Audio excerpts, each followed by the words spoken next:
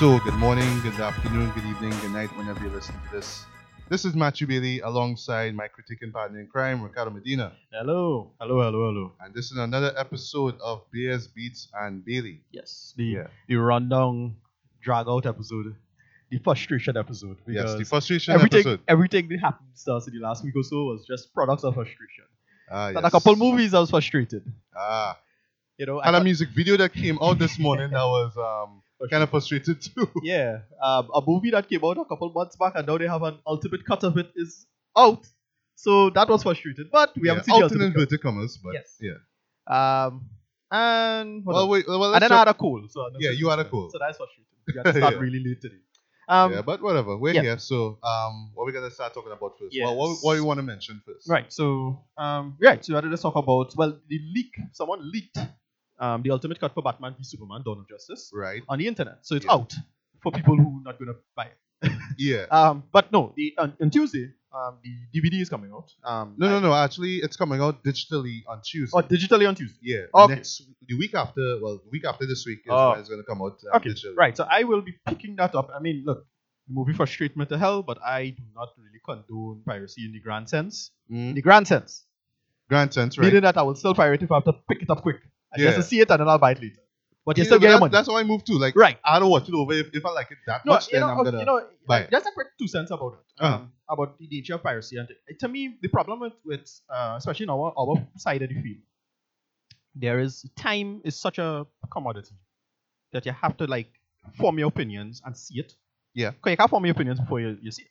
Right? No. Unless you really want to bullshit and just reference other people's opinions.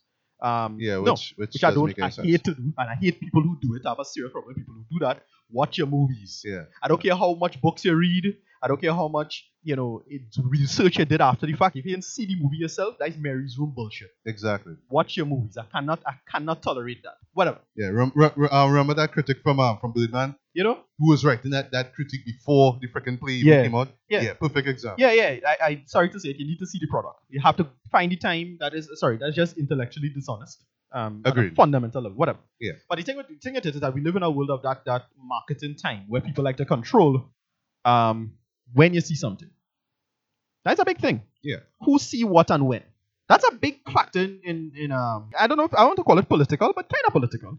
Which is who seeing what anime, who seeing what when. Yeah, who review what? Right. When there's a whole thing, and to me, I see piracy as that kind of necessary evil, and that for that it's just all critics and everybody need to see it as fast as possible. It's not like you'll never lose the money, but there's a kind of hidden element I think that to me comes across as disingenuous. Why it is I can't see this now? Why it is I can't have any good reason longer do I have to wait until exactly this come up? No, and I'm not coming up with, and we're not getting into the idea of distribution. That's a different debate. Right. But my thing is that we live in an age where distribution shouldn't be a problem anymore. So I can't help but think that the reason I'm not seeing this is for political reasons. Yeah. Right? You don't want a certain type of person forming a particular opinion about a particular product, in a time. I get that feeling. Personal. Right. Whatever. I can't prove it, but whatever. 2 cents. Moving on. Anyway, Batman v Superman coming out. The digital version is coming out this Tuesday. We will have an opinion on this. I'll pick it up. It should be what, like $20 or so. I am not sure. Well, but we do intend to see it. Yeah. And just a little side note, for our next episode, which will herald the first anniversary of the show. Yeah, we're gonna have a second viewing of the show. And, we lasted a year. Wow. Yeah, so we're gonna talk about the ultimate edition of the epic Batman v Superman. Yeah. Maybe it might be a little better. Who knows? Maybe it might get a little extra. Why can I feel that? But my thing is that it probably does have just establishing shots this time. Hopefully. Yeah, and then I hear it have a couple extra scenes. But the trailer just kind of hinted that it have an extra bunch of content.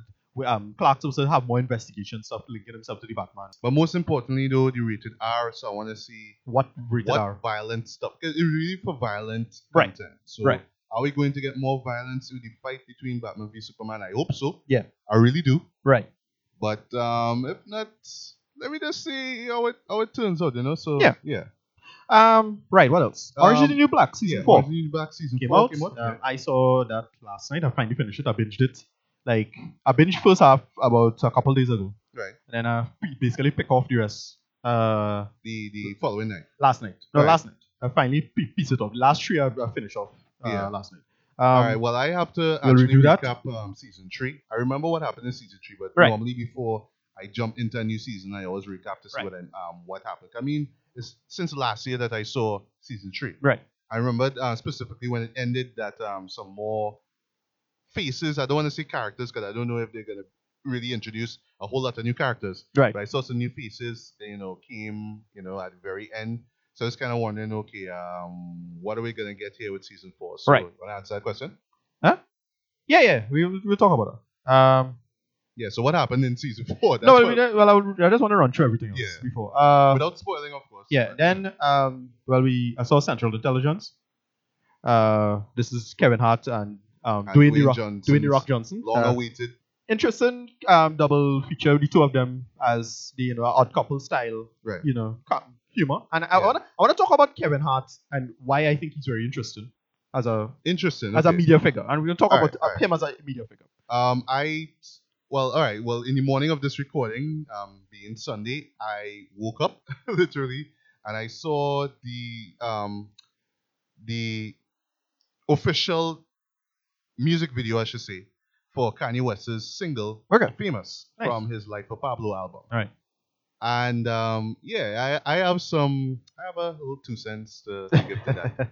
And we both, well, of course, at the same time, we both took I saw another movie. Another movie that I want to say Oscar bait, not really. But it's a nice little film. That's Oscar bait actor, isn't it? A little bit. But it's a nice little film called Septembers of Shiraz. Septembers of Shiraz. Shiraz, yes. This is starring Adrian Brody, Salma Hayek. Shangaloo is her name. I forget. I always forget her name. I had to look it up. Yeah. She. All I know her as is Admiral Ran in Mass Effect. That's why I know her as. But she does a bunch of sci-fi roles. She was in The Expanse. Right. And she has this really ingratiating, great voice. This deep husky. Voice. That is what she's mostly known as. That is what she does a lot of voice work. And she's a great actress as well. We'll talk about that as well. So we'll pull it up. So we'll talk about that as well. Right. And then so we both saw, but at the same time, we saw the long-awaited. I use that term very loosely. Yeah, boy. Independence Day Resurgence. Yes. Oh boy. Yeah. Jah Rastafari. Yeah. All right. So what do you want to jump into? So talk about Kanye West's latest video. All right. Famous. Yeah. All right. What do you think about? So woke up this morning. Got myself a gun. Yeah. Just chilling on a Sunday. Not much. Had a long day. Trying to wash away what happened with Resurgence. Yeah. But I'll get to that later. Yeah, back to the recooling outside of school. So 2 things I saw, related to title. First of all, Designer. Okay. Everyone's favorite up and coming rapper. With the worldwide hit Panda. Rip off a feature. Yeah. Because which you have to rip off ever. Which you have to blame on Future that. Of course. Because if you have a style like that, you deserve to get rip off. Yeah. That's lazy bullshit. And that's the thing. Look, I like Future. I have to like Future. Right? As a person.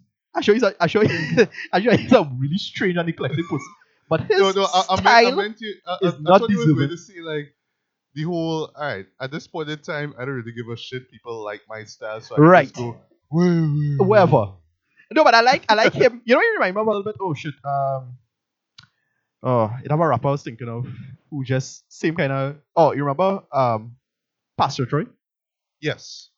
Remember that? You have that Atlanta's dirty style. Yeah. You have a kind of Project Pat kind of feel to him, where it's just noisy, but then everything is kind of come together. Yeah. And it's like I'll never forget, real hard. Yeah, I'll never forget, like, my favorite song, believe it or not, from Project Pat was Riding Big. Yeah. And it's how this kind of mumbly kind of way about him. Yeah. And then Pastor Troy is another person like that, where he have this he's like almost like a shaman. That's the thing with Future. Right. Future is like this weird new Future shaman that I'm watching. It's like he comes straight out of a sci-fi. For me. That's the thing with Future. Yeah. And the name Future. Yeah. It's like I don't know if you know Transmetropolitan. It's a famous comic. It sounds familiar. Very famous. I think there was like a list of people. Right. Yeah. It's very popular science fiction. What they call punk. Not cyberpunk. Cyberpunk, yeah. Oh, it's a cyberpunk. Okay, cyberpunk, yeah. Famous for cyberpunk, and it's about the future.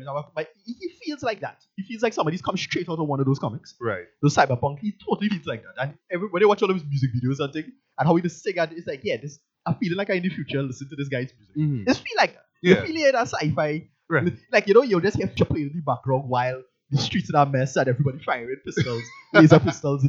Imagine that, dude, that would be excellent for like a Blade Runner 2 movie. No, yeah, like I can totally see that happening in Blade Runner 2. Yeah. Like somebody played something like Future, whatever. Yeah. But I just want to do 2 cents about Future. I just happen to find his style and his look. Right. Just totally feels like, yeah, I did year 2016 and all the things I expected in 2016 when I was back in 1995.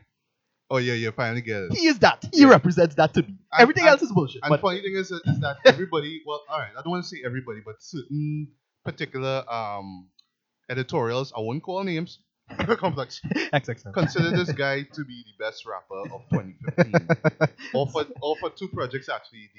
All right, excluding those mixtapes that I don't really care for. Dirty Sprite 2. Right.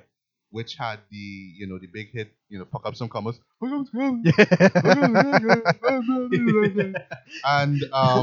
collaborative effort with him and Drake. Right. Where we got wait, you think that's where you at? Where you at came from Dirty Sprite actually. Okay.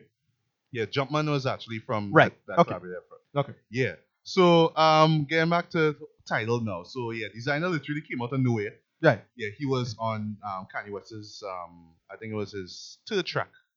Right. I forgot the name of it actually, but I know it's a part 2. So the 2nd track was a part 1, second one's part 2. And yeah, I know that I did the whole rundown album thing, but for the life of me, I just can't remember the name of the song. Right. But yeah, that song, that Panda verse, whatever, the chorus literally, was the chorus for that Kanye song. Right. And I mean, the beat was the same, and Kanye had his verse and everything, but people were kind of wondering who was this guy doing the chorus. I remember what I said, that he was just this person that they got because they couldn't get Future. Right. Yeah, so basically that was Designer Day in a nutshell.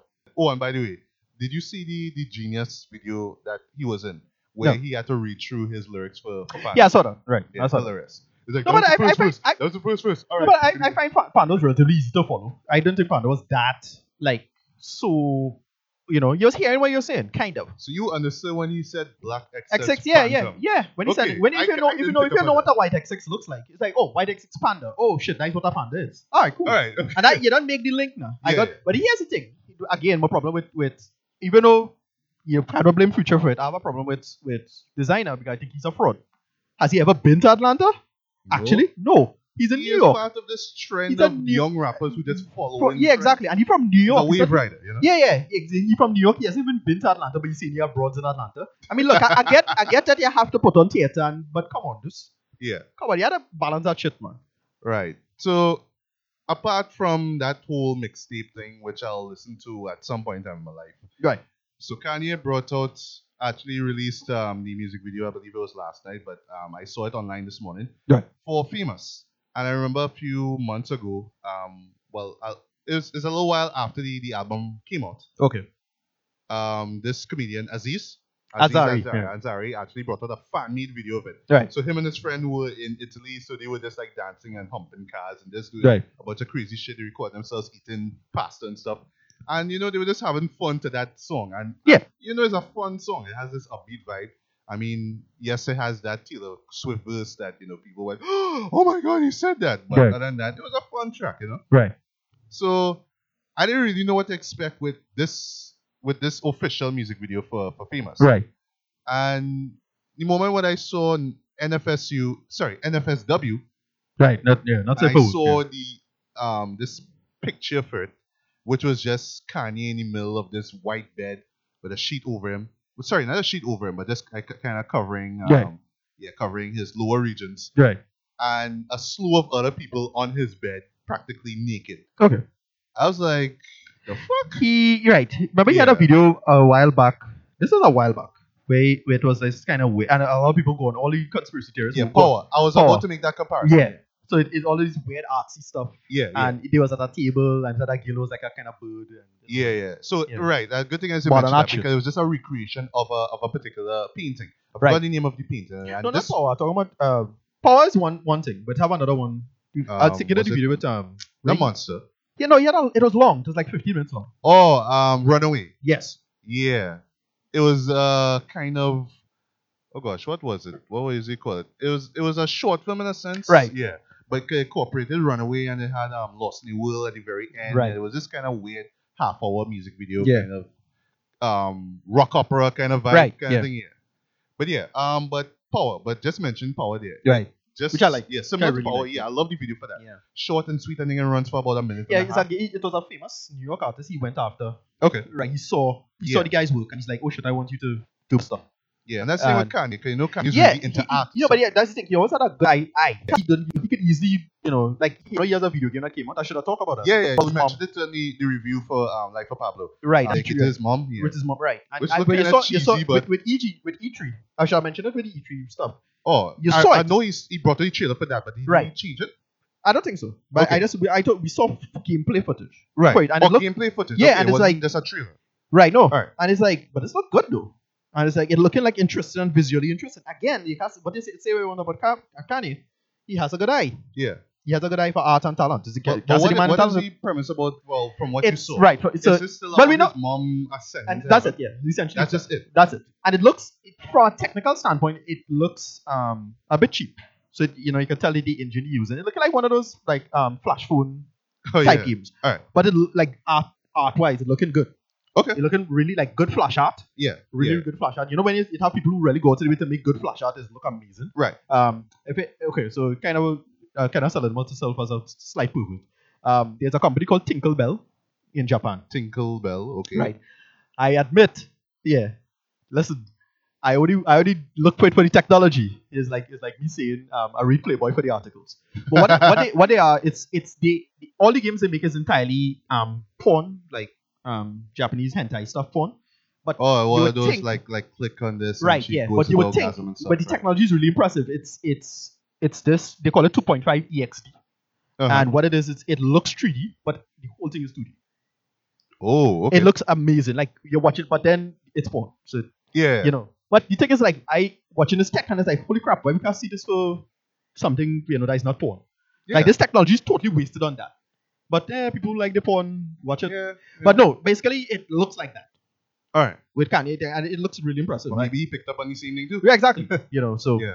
yeah. Right. So so get back to us, right? So once again with this famous video, it's inspired by a I'm not sure if it's a recent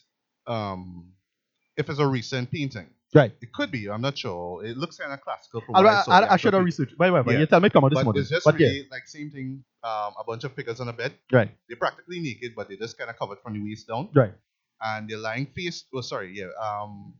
Their backs are exposed, and yeah, just basically just them kind of like on a long line on a bed, right? Mm. So in this case, with this video here, we see the same thing. We see Kanye on the bed, we see Kim Kardashian on the bed, and yes, you see Kim's ass. Okay. Yeah, that was like the money shot. Of there. course. But the weird thing is that you saw other celebrities in the bed too. You saw Rihanna. I'll get to that. That's all. Listen. You saw Rihanna. You saw Chris Brown. You saw Taylor Swift. You saw George Bush. You saw Oh wait, so it's Caitlyn Jenner. so what is like a tree, like a grafting thing? Well, what it did, from what I read, it was prosthetics that they used. Okay. And even had freaking Bill Cosby in it. Eh, I was like, what? relaxing. Yeah. So the video what I saw is like It was social it was commentary, like, Kanye. yeah, like you were hearing like crowd reaction to it, like when they launched it. Right. So you hear like, oh my god, is that Taylor Swift? Right. Oh my god, is that Rihanna? Right. Yeah, she saw. You actually saw Rihanna like lying on her back. Right. So you see her breast and everything like that. Yeah, and at first I was looking at it, it's like, wait, this is really Rihanna, or this is really Taylor Swift? Right. Because remember that whole beef with. I'll find it unlikely that he get Taylor Swift to do something. Like that. Yeah, Yeah. right. But when they tell me George Bush. yeah, so apparently what they did is that they used prosthetics to Okay. create the faces. I'm Right. not sure about the bodies. I'll do some more research into that. Right.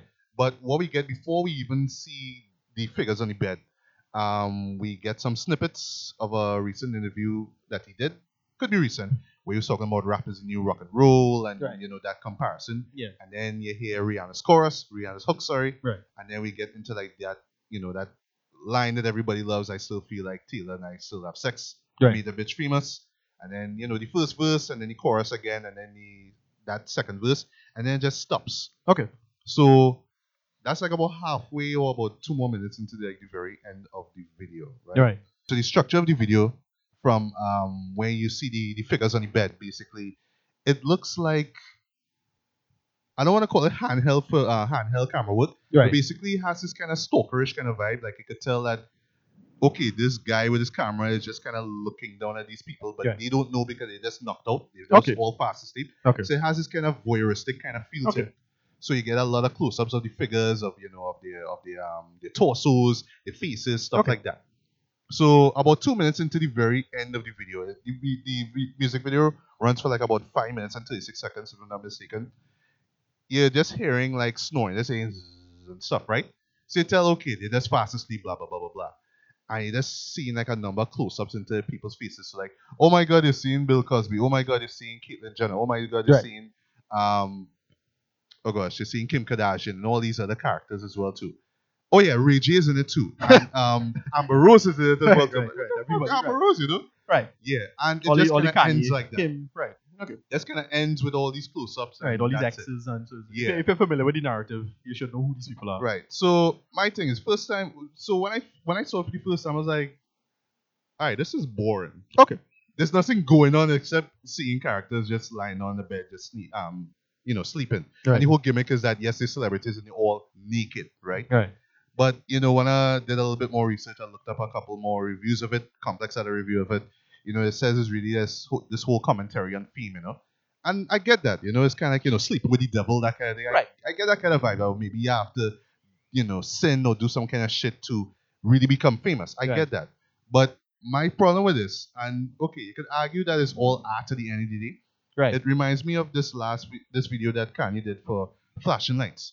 Right. One of my favorite tracks off of Graduation, right? Mm-hmm. Now, if you remember Flashing Lights, it has this vibe like you listen to it, you just picture yourself in a car in the nighttime driving through freaking Las Vegas. Yeah. All the flashing lights, you just gazing up. That's how it feels like to me. Right. But the video was way different. It was just like this car that just parks up. Yeah. A chick comes out, really hot looking chick, where you see in silhouette. And then she brings out this shovel, opens up the trunk, and just shoves she's hitting somebody inside. Yeah.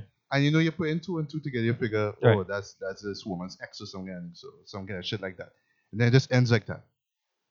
And practically it's just like the first and second verse, I believe, that you get. You don't get the full song. Right.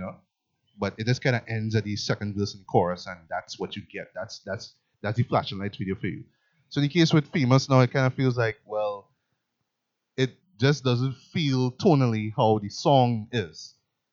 I get what he's going for. He's trying to be all, try to do something now, have people all talking and stuff. How Kanye does it. Yeah.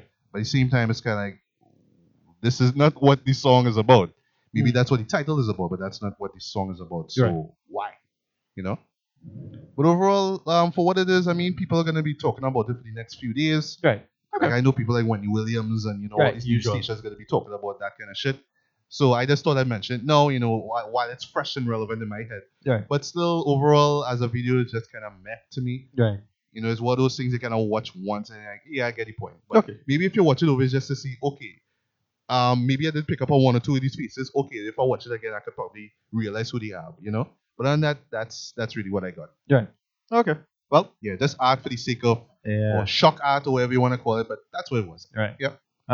What's next? Right. So up next, you saw Orange is the New Black season 4. Yes. So while I catch my breath, you could tell me how that good season was. Really good season. Since it's just come out, basically, so they follow up from the events of 3 almost immediately. So go straight from 3. So I don't know if you remember the events of 3, but basically, Alex is one of the main characters. Yeah. She spent most of the entire of last season worrying about if she's going to be assassinated. Yes. From a drug person. And even though she aimed her sights on the wrong target, and she thought it was one person, and then it ended up revealing to be another person. Yeah. So the finale ends with her basically about to be killed. Right. And she was being killed. And then the same person who she thought was the one who was a killer came to save her. Right. That would be Lori Petty, right? Yeah. Yeah. She came to save her, and that woman, almost killed the guy.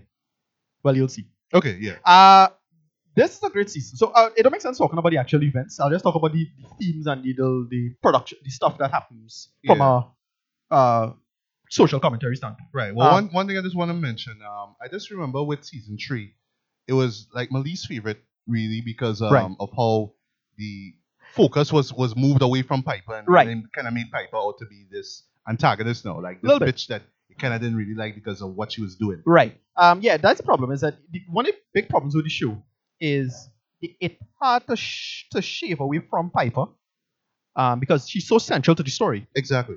But at the same time, you have to like slowly whittle her out. Like, so I can't see the show. It's difficult to think about the show without her, but it's totally possible to see that happen. I don't think so, because it's her memoirs at the end of the day, right? But based on her book. It's a show. Because the way the show is designed, it's going to go on indefinitely. Yeah. But whatever. This season, I do like this season more than 3. Oh, okay. Yeah, I like this season. 2 is still the best for me. I love 2, especially with the antagonist. Yeah. She was so it's perfect. Although that scene. Yeah, but no, she was a great villain. Yeah. Anyway, but this season is great. So what they do with this season is they get into several big themes. They get into intersectionality within the Hispanic community. Hispanics, there's a whole thing with Hispanics in the United States and all throughout Central and South America, which is colorism, class, money, who in which country and how they're gonna argue with each other. Right. And that whole back and forth. They get into that. They're doing a little bit of racism stuff. One of the main things they focus on in this season is corporate shenanigans, and they did it last season a little bit. Yeah, but this season they really get into the whole PR and how corporate just trying to distance themselves from projects and products, and how incompetent everything is because of that. Because they have to spend so much energy on making themselves look good rather than fixing problems. Right. And this one, they focus on all of that. And then there's a really big event that happens close to the end of the season. Something really, really tragic happens. Oh. You see it. It's really sad. And it's well done, I thought. It wasn't edited the best. I thought the editing was a little sloppy at times. Yeah. But it was still really well done given the themes, and because you see it building and happening over periods of time. And because of all these little shitty things that happen. So I thought this was really well written this season. Totally recommend it. What you want to do? Talking about too much. I had to spoil stuff, and I don't want to spoil anything. Well, you can leave it at that. But if you could rate it. They bring in a big actress for this year, Blair Brown. She's a classic actress. I am familiar with the name. If I see her, I'll know her. Yeah, Blair Brown comes in as a celebrity because she's a character that was referenced in the season 3, and then they follow up on her arc for season 4. Was her the person who was in court and she was freed? Right. Right. So basically, she's like a Paula Deen type figure. Yeah. She comes in. The character's name is Judy Rich. Right. She's the Paula Deen / Martha Stewart type figure, and they were referencing her. And then what is relevant to the big tragic event is relevant to her. Oh. So it's really, really tragic how to do it, because all these little small things that added up. That added up to this one thing. And it was really well done. I thought it was really well done. Really, really sad. And then all of the fallout, it's clearly designed to build up for season 5. So all of the fallout from this season. Yeah. Right. And what about like character development? Well, I mean, acting, I know I don't have to worry about acting, but what about the character development? Is it still nothing major? Yeah, I couldn't get that big. Well, Piper doesn't really do much this rounds. Again. Yeah, not that much. She has an arc, and they have her coming on the side doing stuff. Right. But she really wasn't that important, I thought, this rounds, in my opinion. They gave her arc to one character got out of prison. All right, don't say who, please. Yeah, you'll know it when you see it. But and then it ends on a really big note. With all of the power structures and that whole asymmetry of people who not doing what they're supposed to be doing because of essentially people trying to distance themselves from the morality of the situation. That's the main problem.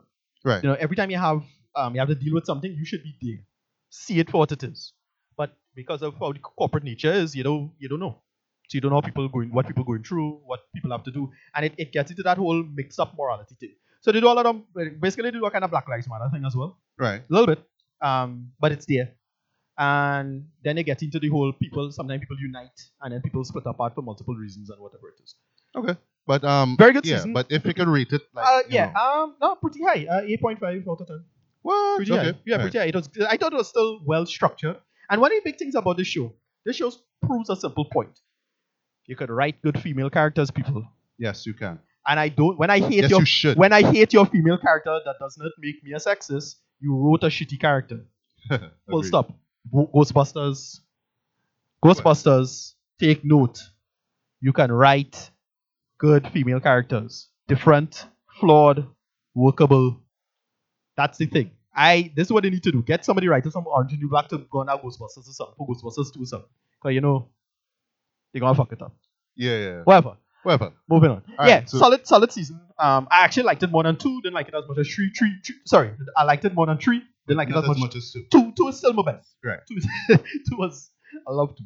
Okay. 2 was perfect. All right. So what next? The September film? Yes. Let's talk about that. September Shiraz is a film about this Jewish family in Iran. And they're very, very wealthy. They made a lot of their money from being jewelers. Right? So this is Adrian Brody's character, Isaac. And his wife, played by Salma Hayek. Yeah, which kind of blew me away, her playing. Right. She's... the character, but all right, okay. Right. So I'll say I just want to get through the bad of this movie. The bad. It's... That quickly? Wow. I want to do the bad first. Because right. the bad, it have a lot of good. But I want to do the bad first. The bad. From a technical standpoint, the movie suffers a little bit. You could tell. I find plenty of the camera work and the cinematography is really uninspired. Mm-hmm. Especially they use a lot of shaky cam, and a lot of them. I'm not surprised. And it felt every time it have to be like a gritty drama. You always have to. It felt really. It felt, but it was like really poorly done. Yeah. Really badly poorly done shaky cam. It wasn't intense. I thought it was just. It felt just really amateurish at best. They had some sound issues because all the characters were speaking with the accent, with this Iranian accent. Right. And especially Salma Hayek, I couldn't hear some lines. I don't know if it's because I find they should have probably ADR a couple of that stuff. It had a couple moments where I really couldn't hear what she said. Right. And she already has an accent, so it's already you couldn't pick up what she was saying at times. And the characters are talking very softly. I don't know if it's because of the theater I was in that had bad speakers, but it didn't seem like that because they had sound effects and other things sounding great. So I couldn't say it was that. And then they had a day for night shot that was unbelievably atrocious. This is one of the worst day for night shots I've ever seen in my life. If a quick little film what's a day or night shot? Right, no, yeah. Quick film 101 thing. A day for night shot is basically it's a shot you shoot in the day and you just recolor it and color correction and color grade to look like if it's nighttime. Mm-hmm. So the shot, how they do the shot, they shoot it, they clearly shoot it in the day. The moon looks digital. Because the idea was supposed to be nighttime and they're barely sneaking across the border. This is the final shot of the movie. Right. They had to get across the border. And here's the problem. One, it's not colored very well. So it still looks like bright light hitting them. And then two, they shoot them from behind and you see the sun in the corner. Oh my god. So you have clouds and you're seeing sun rays coming through the clouds. You're like, guys.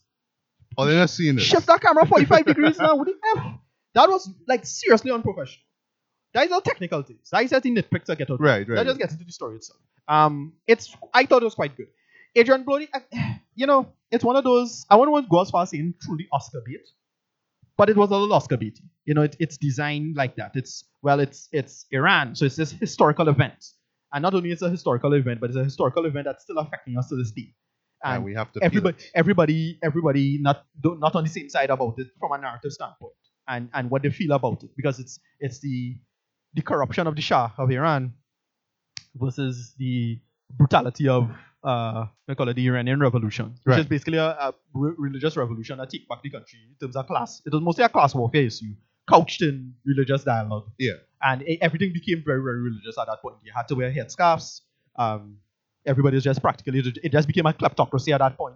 People were just stealing everything from the wealthy. You could have raid homes, violent, women's rights, going to the toilet. Uh-huh. Some people were educated, but it was just terrible. And Adrian Brody's character is grabbed, right, and imprisoned, and he's stuff like that. It's some Kafkaesque nonsense. If you're kind of connected to anything that they don't like, they could just grab you and send you to prison. And he spends a lot of time in prison, and it's really, really disturbing because it's people who are very, very wealthy and how the world could just pull the rug from under you. No matter how much you work for and whoever it is. And basically, what happened is that he had to basically couch the people who held him in extortion. So he basically told the guy, I will give you a life savings to get out of prison. Right. There's the end. And it was, I thought it worked for the most part, but it's still very amateurish. Another mistake they made is that for things like this, when you're doing big political things like this, it's hard to stay impartial. So they try to be impartial about it, but like it couldn't do that. So people are going to see this and say, oh, this is propaganda for side or the other. But really it was on one side.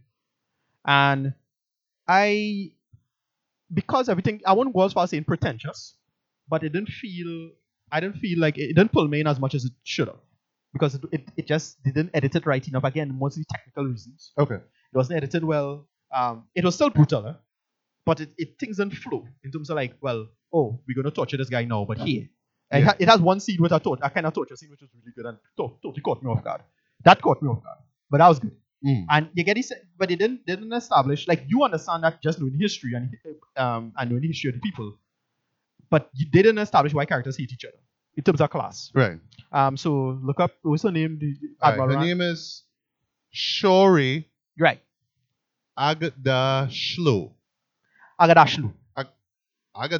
Yeah. Okay. Right. Shori Aghdashloo. Awesome surname, by the way. Yeah. She, right. Her character was, to me, the most important character in the show. Because it was about class and how she had nothing. But, when you have people who are above you in terms of class and wealth, they coming into your lives will improve your life. But it's highly unlikely you will ever get to their level. So it's a kind of weird glass ceiling kind of thing. Right. You improve, but you stick. And that's a kind of weird kind of moral scenario. Do you thank them or not? Should they help you and then give you freedom to improve even further? Do they really owe you that? I mean, if you're saying that they shouldn't hold you back, then you're saying that they don't owe you even helping you out in the first place. Okay. And her character was very, very poor in the beginning. Well, you didn't see that, but it's explained later. The best scenes was with her and Salma Hayek, for me. Right. I forget the actor who played the interrogator for Adrian Brody. They had good arguments as well. And it's just about class and wealth and the idea of how to deal with inequality.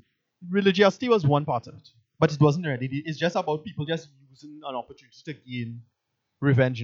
So right. Aghdashloo's, her character's his son was incredibly pathological. Because his thing was, you're going to use Islam and power, and it's just a way to just, kick you when when we get power, we're going to revenge ourselves now. And that's what it is. It's just the pathology of revenge by a class. Right. So it's insane. And well, if you know the history of Iran, both sides, you understand where both sides coming from. Under the Shah of Iran, those are very, very, very corrupt. Really corrupt. We don't want to get into politics, but yeah, that's what it was. And then people who take over, well, when you take over, you're not nice neither. So you're not particularly innocent either. And they kind of get into that. But Adrian's character was relatively clean. But then you find out why they would hate him now, and they link it. And then they kind of come in the ending.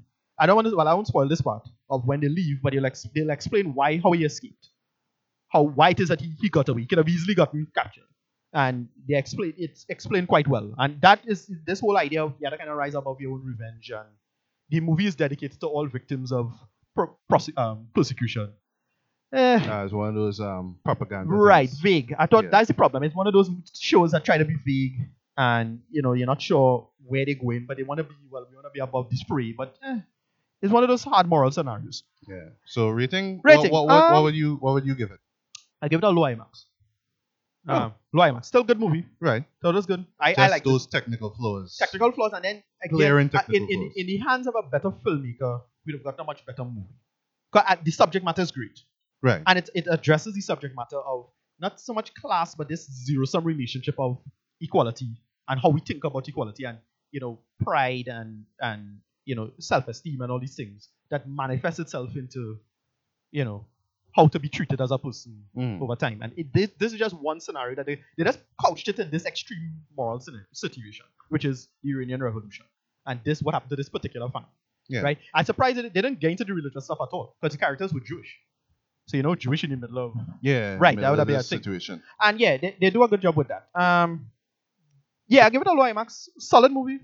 Yeah. Solid. But it sounds like a film festival type of... A little bit, yeah. I know it premiered at one. Right. So. It was last year it came out in Toronto Film Festival. So, I liked it. Yeah. But it felt... I don't want to say pretentious because it didn't feel pretentious. It was earnest. It didn't feel like pretentious art bullshit. But if you see it... kind of leaned towards it. But it was there. It still had those film, those higher filmmaking tropes. Yeah, those little Oscar moments. Yes, a little bit. But I still liked it. I really enjoyed it. Solid film. I recommend it.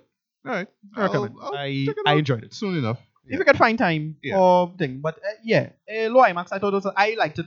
I happen to be within that bias. And I'm one of those film festival movies type. If the movie is a movie, I really want to see it. Yeah. It's a movie I was kind of hyped for a while. I wanted to see it since last year. You know, it have a bunch of films that, you know, we want to see. And it come out since last year and we get a chance to see it. Yeah. And this was one of them. If it's just probably waiting for the right time to put it out. Well, again, it's one of those distribution arguments we talk about. Yeah. Because stuff like Neon Demon, I wanted to see that come out recently. Yeah, sorry. Yeah, it did come out. I saw a couple of reviews. Last Days of the Desert is another movie that come out since early 2015, and I haven't seen that yet. That's ridiculous. Yeah, that is ridiculous. That means they're really going out of their way, and I have to find people who don't know what. I have to find people who see this because they're really going out of their way to make sure nobody see this movie. They are coming to the conclusion. See the movie that no one wants you to see. You know about Jesus. You know. I can't think how subversive this movie used to be. But I heard Neon Demon is very shocking. I heard that. So well. But then again, is that guy Refn. Yeah. By the way, which God only forgives, I fucking hated. Yeah. That was one of the worst. I love Drive. I love Drive. Love Drive. Didn't like Only God didn't work at all. God, that was I'd see what you was trying to do, but it did not work. It didn't work at all. That was some kind of masturbatory. Yeah, that didn't work for me at all. Bullshit. No, but he's a director that he's a person that, again, you know, is one of those directors that can easily quote unquote sell out and go take. And I want him to do. Remember, he was in the documentary for Jodorowsky's Dune. Oh yeah, I haven't seen that documentary. He was in the documentary. To me, if there's anybody who had to do a new Dune, it should be him. And let's have Jodorowsky as consultant. I really want to see a Jodorowsky Dune movie. Jodorowsky not dead yet, with hell. I mean, please make the damn do it thing before before he passes away. Yeah, no, you should do it. Like, seriously, pull that shit off. Yeah. You could do it. You have time. You have the money. Do exactly. It. Whatever. All right. So that's it, Thomas. So Shiraz, solid film. Right. So the next film we want to talk about, well, I haven't seen it yet either, is Central Intelligence. Yes. We'll do a quick review of this. Quick synopsis. It's not as bad as Kevin Hart's usual films. Not as bad. Slightly better. Because of The Rock, right? A little bit. Still bullshit. Actually, the reason it was funny is because of this fellow, that boy from Breaking Bad. Aaron Paul, isn't it? Aaron Paul. What? He the movie. Okay. I didn't know that. I didn't know that either. Yeah, that shocked me. Yeah. He made the movie for me. That was what they did with it was really clever. Not that clever, but clever for a Kevin Hart. Right. Well, he was a crazy white boy or something. You'll see.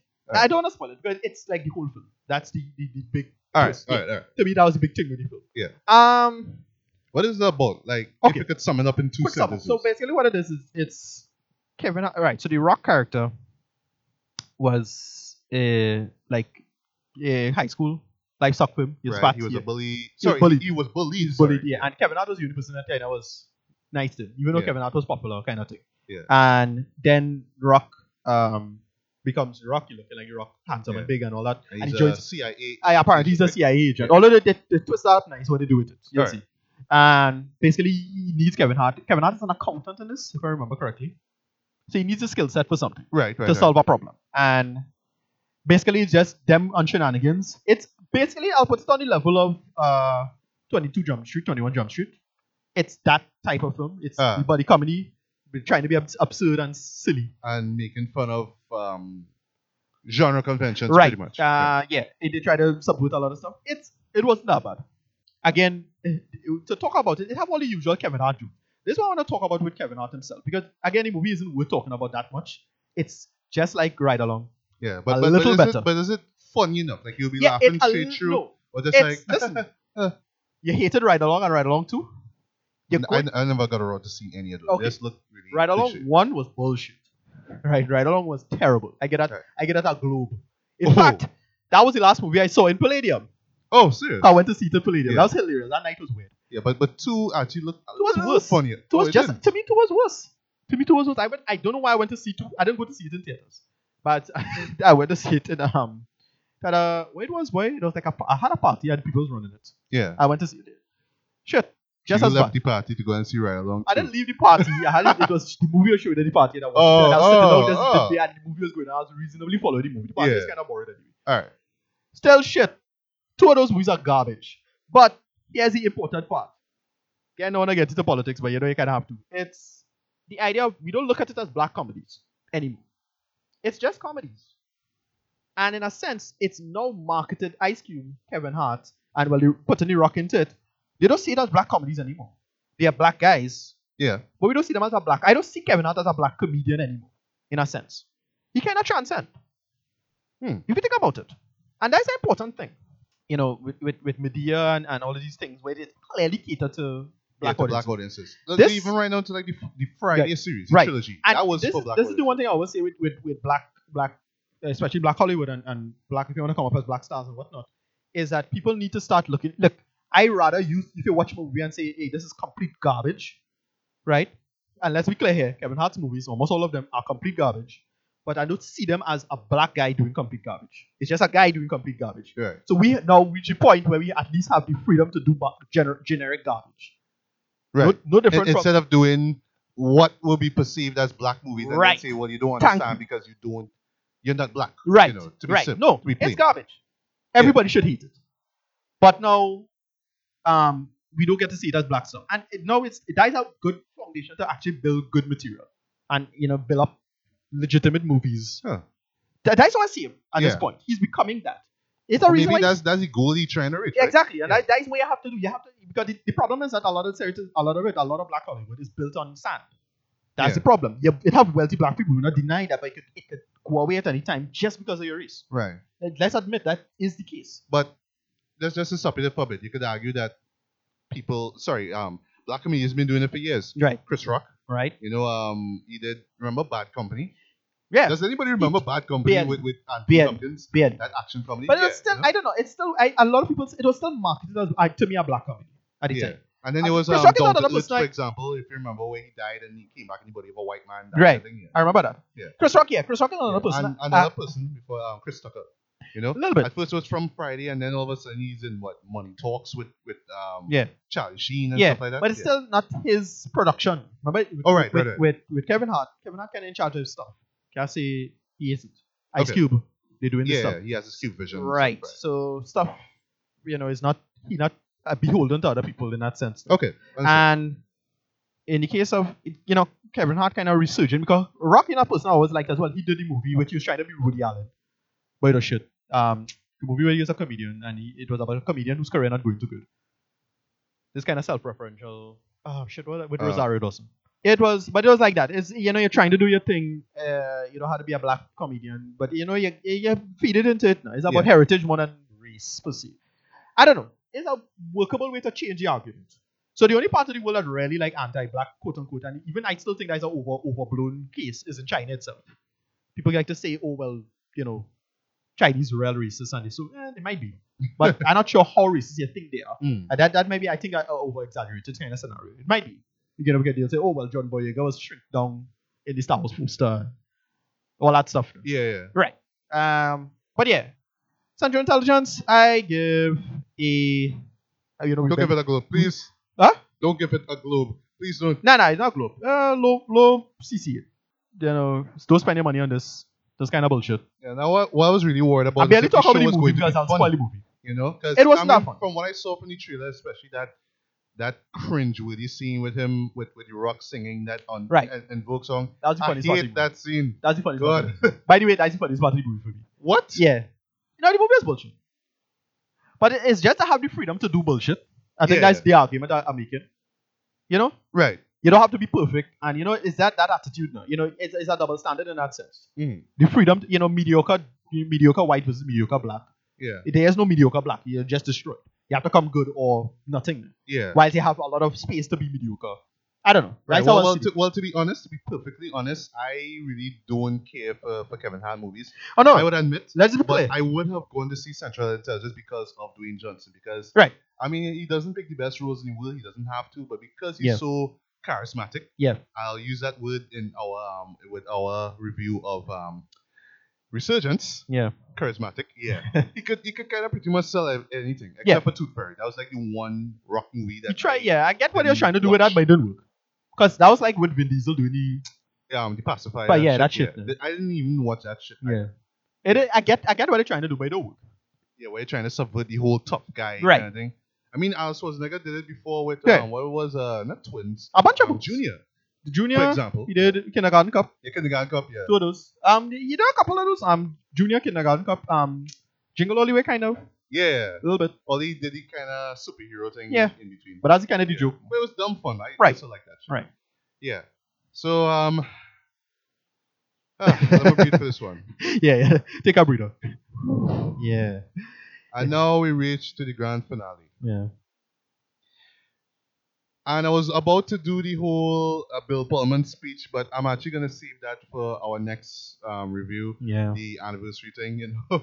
So that's all spoiler alert there, guys. But now we're going to talk about the long-awaited sequel to the cult classic guilty pleasure film from 1996. We, of course, talk about Independence Day. Yeah, because everyone asked for a sequel, right? And now we got it, and it's called Independence Day Resurgence. Oh boy. Okay. Well, first of all, I just gonna straight up say it. This was Jurassic World. It just such a weak. This was weak. But let me just say something about the first movie, right? Because I actually wanted to do a review of it, but figured why. Okay. So for me, the first movie was, let's just be clear here. The first movie was a dumb movie.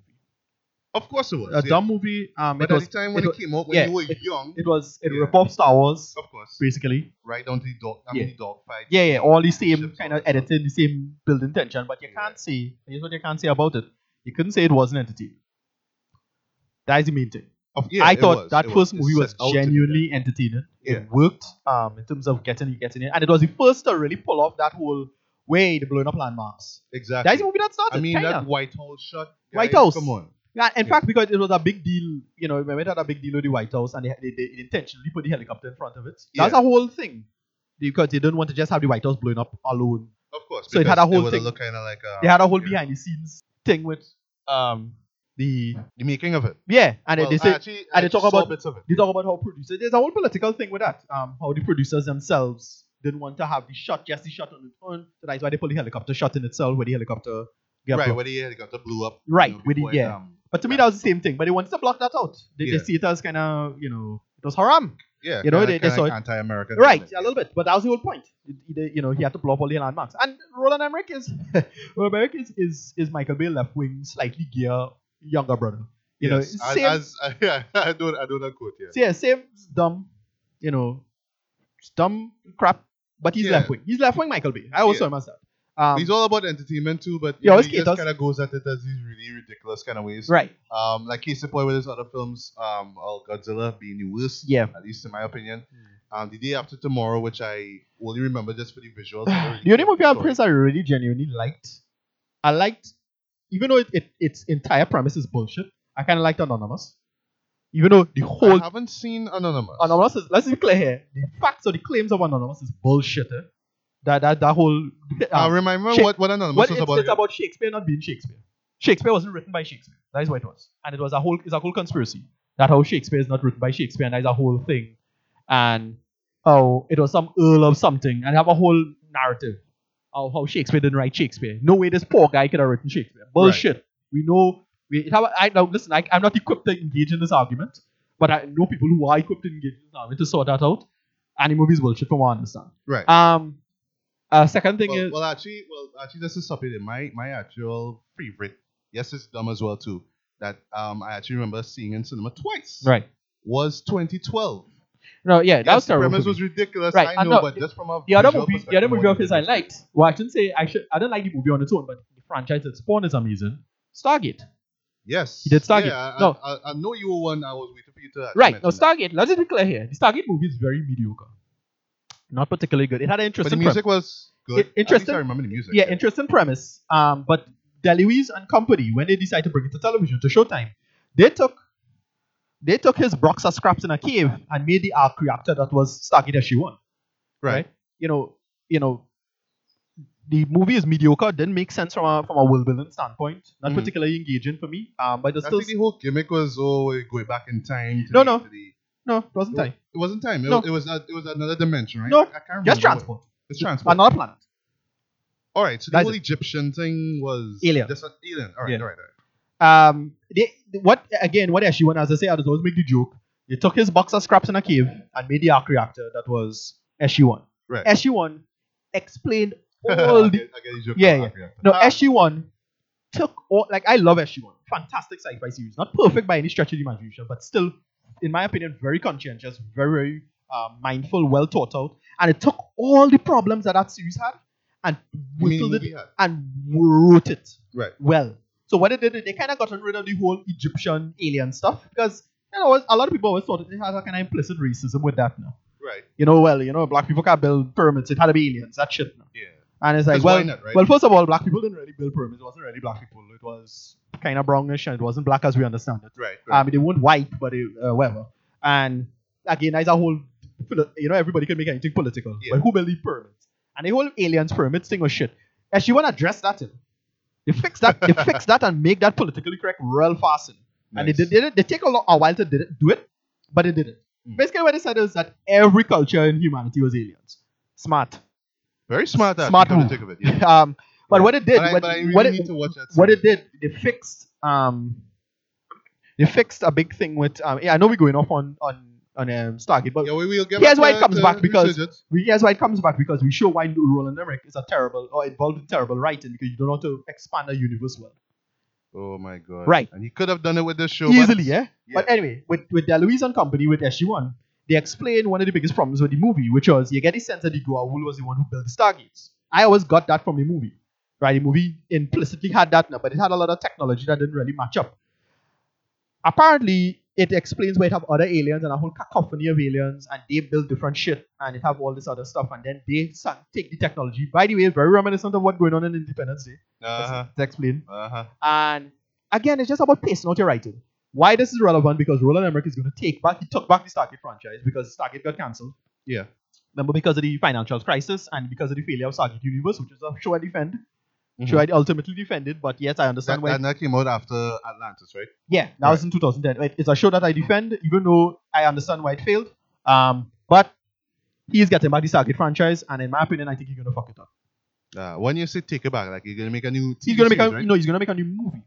Why? And from what I understand, he's going to rely on the continuity from the original book. Because that's what he borrowed from. And the book not even that good. Like, admit that. The idea is cool, eh? Right. Ideas are cool, but it ain't that good. Whatever. Yeah. Right. So back. Let's just get to how not to do a sequel. Before we get to research it, there's a couple more things about Independence Day, how it stood out to me, right? Yeah. So I looked over Independence Day, the first one, before watching the second one. I always tend to do these things, right? Yeah. And to me, it still holds up to this day. Yeah. It is still dumb, some of the things that happen, some of the decisions, to move the plot along is kind of ridiculous. Yeah. Even the whole punch in the ear, like, welcome to Earth, that Will Smith welcome does. to Earth. But because it has this kind of fun summer vibe now, that's what it is, a summer blockbuster. That's what it went out to be. And of course, Will Smith, that was the show that literally put him in regards to, all right, this is a new summer of movies. All right, this is a Will Smith movie. He's in it. Okay, you're going to see that one. That was the show that really made him big. I mean, Bad Boys put him on the spotlight, but it's really Independence Day that made him big. I remember the year after that, we got Men in Black. Yeah. And then he thought that, he could ride that wave, of course, him bringing out the Men in Black song. He's like, yeah, cool. I have this whole box office thing in my pocket. Independence Day was the movie that came out. Yeah. No, but Independence Day was the movie that really put him on the map, for me. Yeah. I mean, I got it. The first time I got a sense of Will Smith truly being a movie star was with Bad Boys. Yeah. I mean, the scene where you run in with his shirt off. Of course. Classic that music, scene, But no, that was like, oh, Will Smith is a man now kind of shit now. Yeah. And I think this was around the time when Fresh Prince of Bel-Air came to end. Right. It's not wrapping up here. So that was a nice transition from TV to movies. And, well, yeah, he wasn't doing the rapping. He stopped the rapping for a while. A little bit. He did the acting, and then he did Bad Boys. And then after after Independence Day, as soon as he got to, as soon as he reached that level, it was Men in Black in 1997. Yeah. And then, of course, and I will defend this as his best album to date, Big Willie Style. Right. Where he was just cashing in on that. Yeah. Yes, I'm a rapper to an actor, and now I'm getting back into rap. And still be and clean. Life is great, and I'm, it was that brag and rap. And still clean. Yeah. Because he never get into gangster stuff or anything like that. So He tried. It was that kind of like version of like what he did, with the whole bling bling era. He attempted to do the some gangster rap for a while.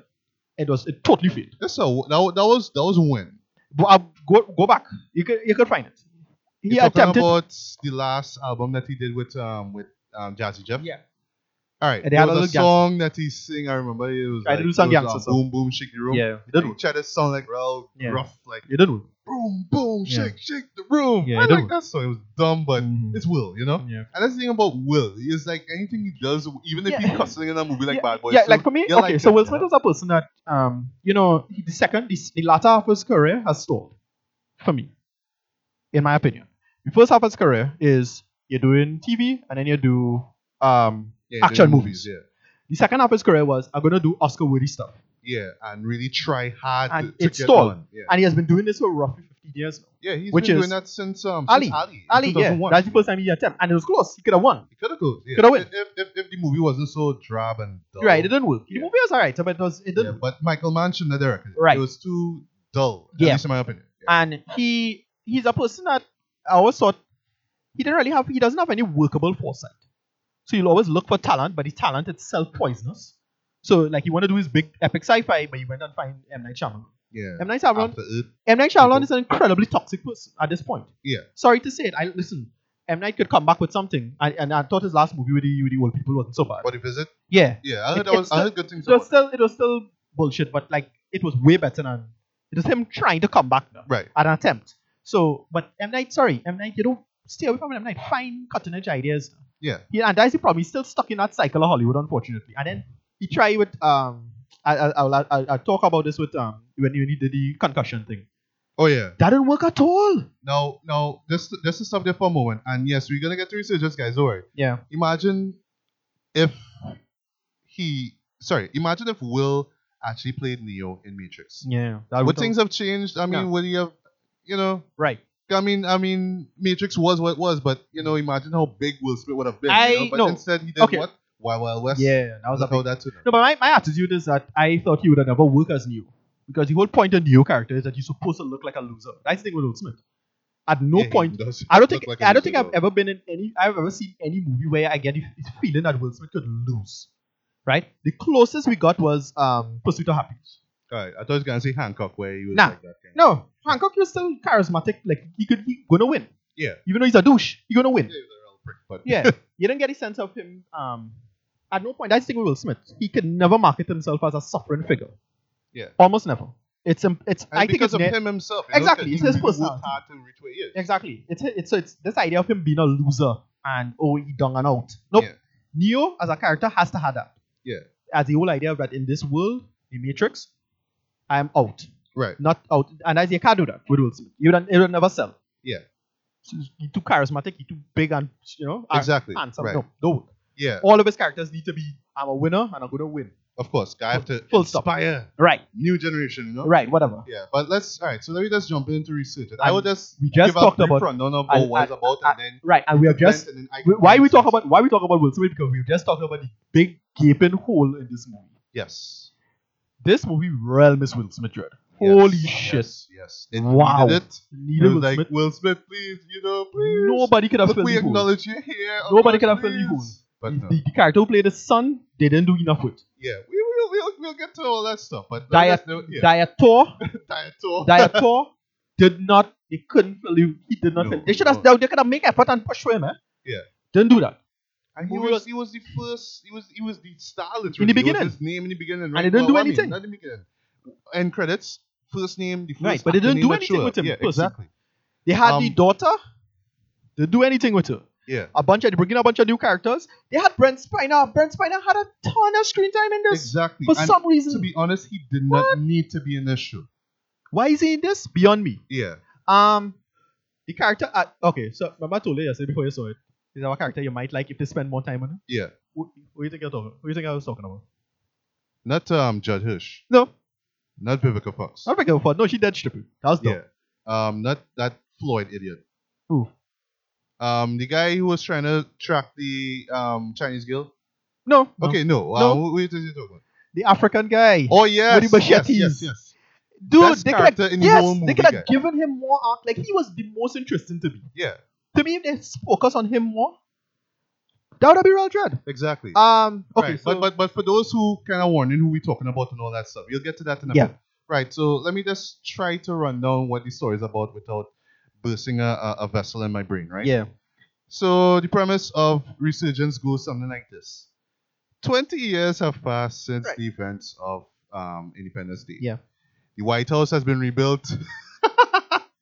It looks a little bit more high tech and stuff. And basically, what the humans have done, they incorporated the alien tech, from what they've learned, Salvage, from the ships and whatnot, and incorporated into our daily lives now. So now we have ships that could fly to the moon and back.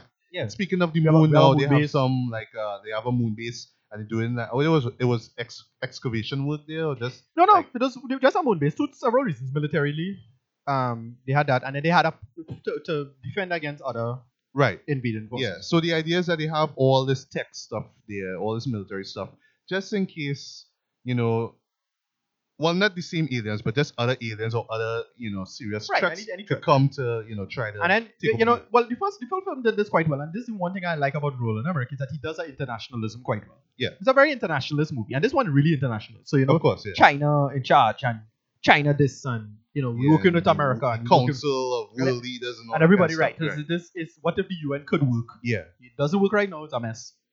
But what if it could work? What we put apart our differences and blah blah blah. Yeah. And because of the alien threat. Right. So So out of the blue, it tries to follow the same structure as the last film, where it was concentrated on 3 days. Yeah. July 2nd, 3rd, and 4th. Yeah. 4th being the last day when the humans finally, united. Yeah, but that's all part of the editing. Yeah. Yeah. It's kind of like you're not really sure, but you could tell it's like a few days before July 4th itself. It did work. Yeah. No, yeah. They mentioned Independence Day. Because everybody gets a cameo, comes back. Robert Loggia comes back. Yeah. A little tiny cameo.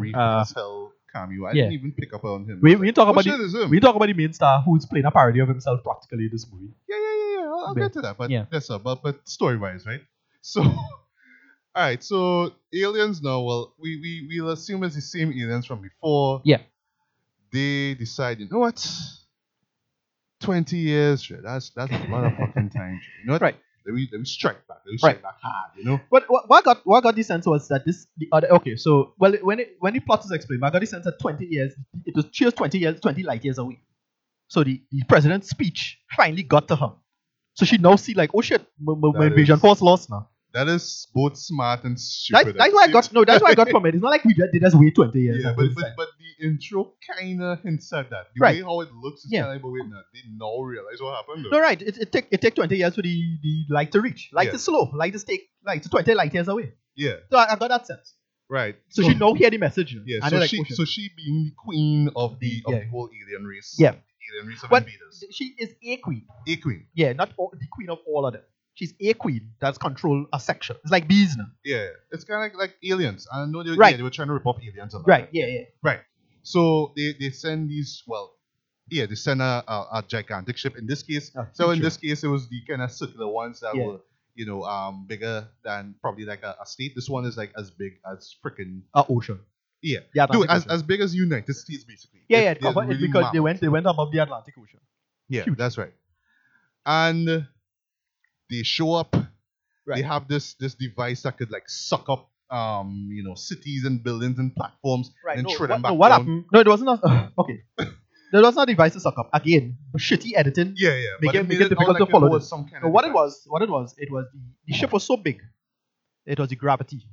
Oh. Because the original mothership in the first Independence, it was quarter the size of the moon. Right. This one is like quarter the size of the Earth. Yeah. So it's huge. It's bigger than the moon, actually. Huge. They didn't get that scale of it because, again, shitty editing and they probably couldn't afford it. But it landed on Earth now. Yeah. So the gravity pull up everything. That was the argument. That's what I think it was. Okay. Whatever. But, they could have explained that at least. I remember they mentioned gravity at some point. Bad editing. Because that's a big problem with this movie. Right. Editing was shit. Yeah, so I'll just round up the whole story thing and then we could get to our critique about it. Yeah. Right. So now this military team, led by the pseudo-charismatic son of the always charismatic Will Smith character, Captain Hiller, who unfortunately died. We don't even see how he died, but right. He died. He died in a. I don't know if the movie mentioned it, but they say he died in a plane crash. But I remember they mentioned it, but they didn't show it. No, they don't have to show it. They don't show it. Yeah, they just mentioned it. Okay. So that's true. I remember when they had the website. It was the website showed a bunch of extra shit with explaining the narrative from 1996 to now. Right. All the things that happened. So Unite and all the political things. It was a video, right? Yeah. But it had a whole website. Like you could go on the website and it had a whole. You could go to the timeline of this alternate Earth of Earth being life better but worse in this way and blah, blah, blah. Okay, I got you. Right.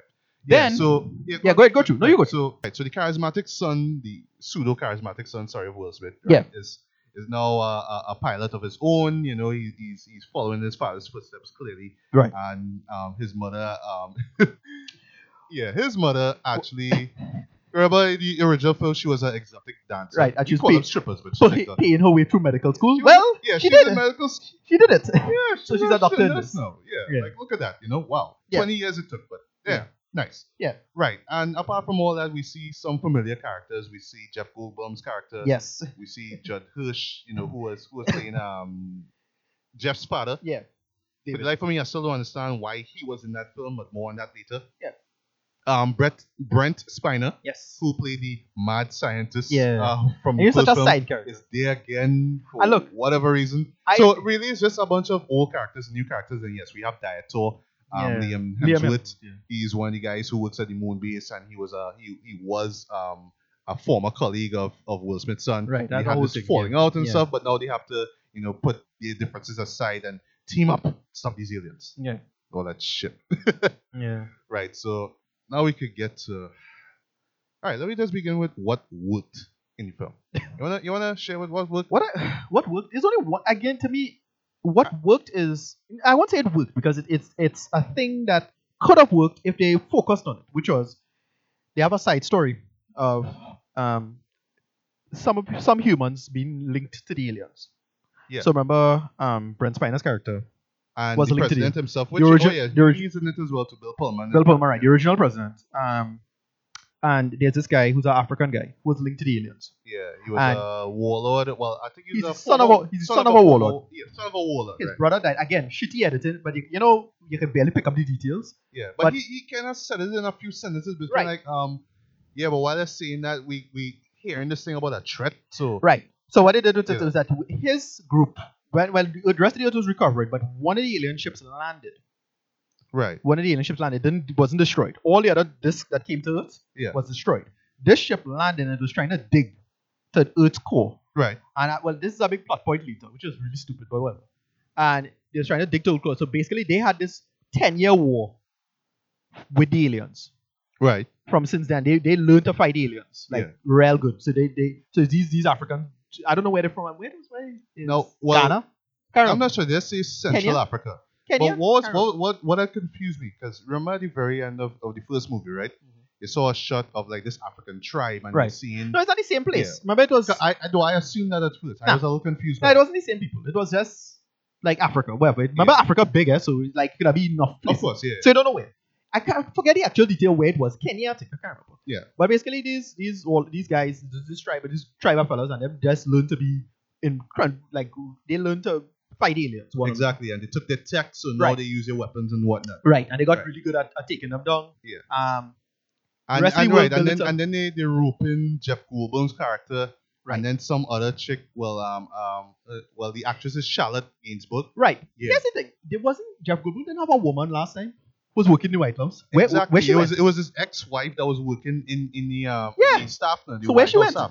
I was wondering that. Yeah, so they couldn't get she back. Yeah, Judd Hirsch mentioned it near the end, but it's like in the end, I was like, I never heard about a girlfriend before. I was like, what? Yeah. So what happened? Yeah. Give us a line or two about what happened. Like, if the duration didn't work out, say something. Let's just be clear here. This movie did not give a fuck. No. This was a shameless sequel. In the worst shameless way. Cash grab. Yes, shameless sequel in the worst way. And in the worst part, there's this whole nostalgia thing that started off. Right. I think even before Jurassic World came out, this whole thing. Once you put the title, remember this movie, guys?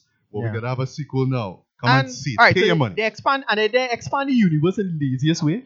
But I suppose that could work. Try to. Yeah, and I suppose that could work, but it's really stupid. But here's the thing: when you expand in a universe, expand it in that movie, please. Yeah. Let us see all that stuff. Like if they reference all this stuff and you actually get to see that in action in this movie, I'd enjoy this movie way more. But what they do with this movie is real garbage.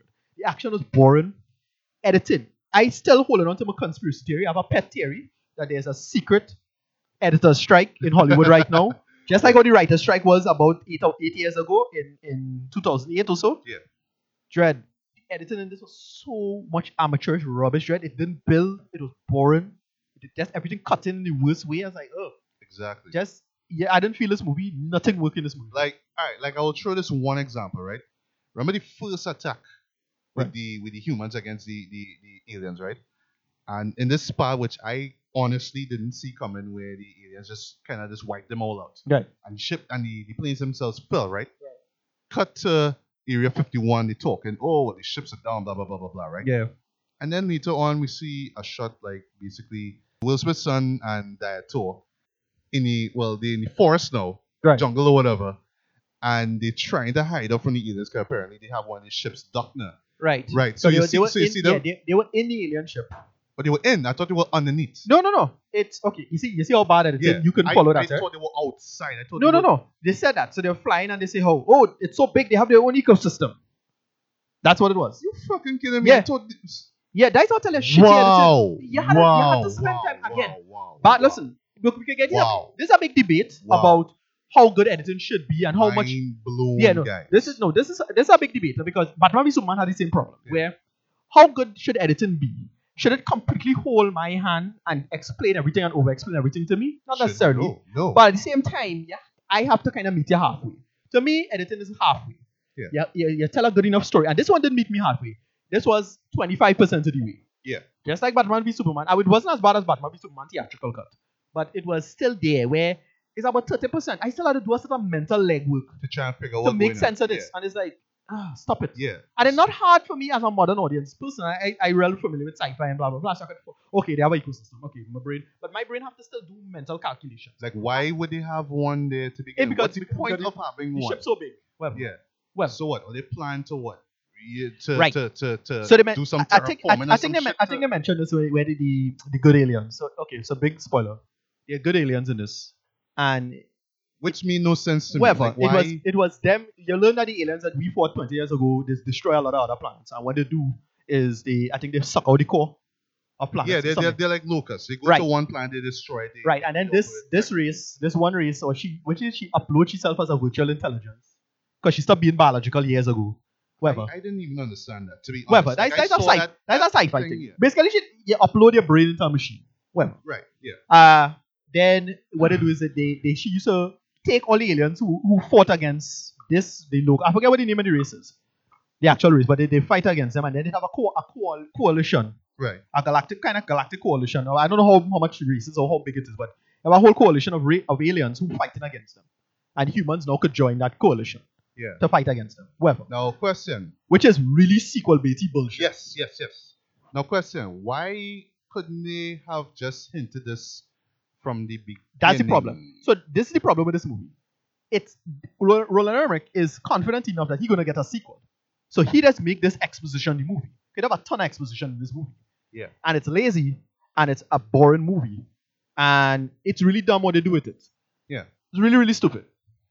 All right. My point of view. Remember before I asked what was the good?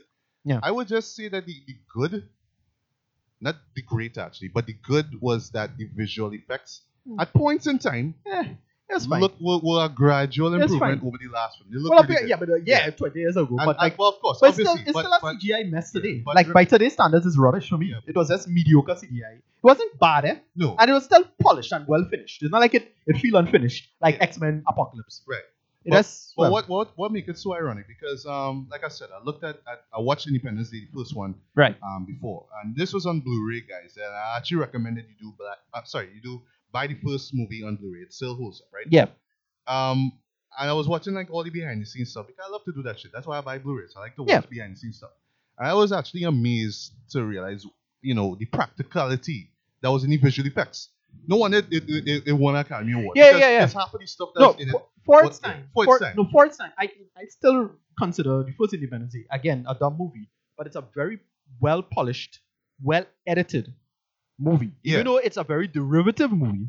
Yes. And it's very dumb. It's very well polished, well made. Yeah. You can't say that the editing wasn't bad. No. The editing was built on point. itself. It built itself up, and in terms of action and exactly how it pace as well. So I'll get the pace in a bit, but back to visual effects. So like the White House exploding, for one example. The other example, that sort of wall of fire that kind of covers over the city, over New York, when the attack begins, right? This is in the first one. That was all practical effects. Like they actually build these things, these miniatures, and shoot it in a way. Use pyrotechnics, and they use some compositing and CG to tighten it up in post production. And it still holds up. Some shots look kind of cheesy, but other than that, everything else looked pretty good. In this one, you see the visuals, and it's like the worst part of this. It had like one part where you see the first aerial attack, right? And you see like a whole bunch of ships just aiming at this big mothership, and then you seen all the alien ships coming out right after that. It just feels like too much. It was a CGI mess. The part that looked the worst by far was Vivica Fox's character, what they did with her. Oh yes, that looked like just blatant green screen. It looked like unfinished green screen. Yeah, it looked really bad. Right. Like, lighting, they couldn't get the lighting right, so you see the reflection, some stuff on her face not lighting the proper way. Oh, I even pick up on I noticed that. I know it looked bad. It really looked unfinished. It looked terrible. Yeah. This was just. But I just have a few more things. Like I say, I really had a vent here.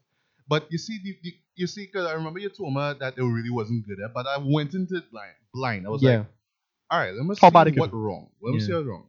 Yeah. The thing that struck me first was the tone of it. Right. I'm not talking about the narrative. I'm talking about the visual tone of it. Guys, remember from the first film, we see what really sold it to me, like especially after the attack, when the humans fought back, is the day shots. Yeah. The shots where you see these planes and then flying in daylight. Mm-hmm.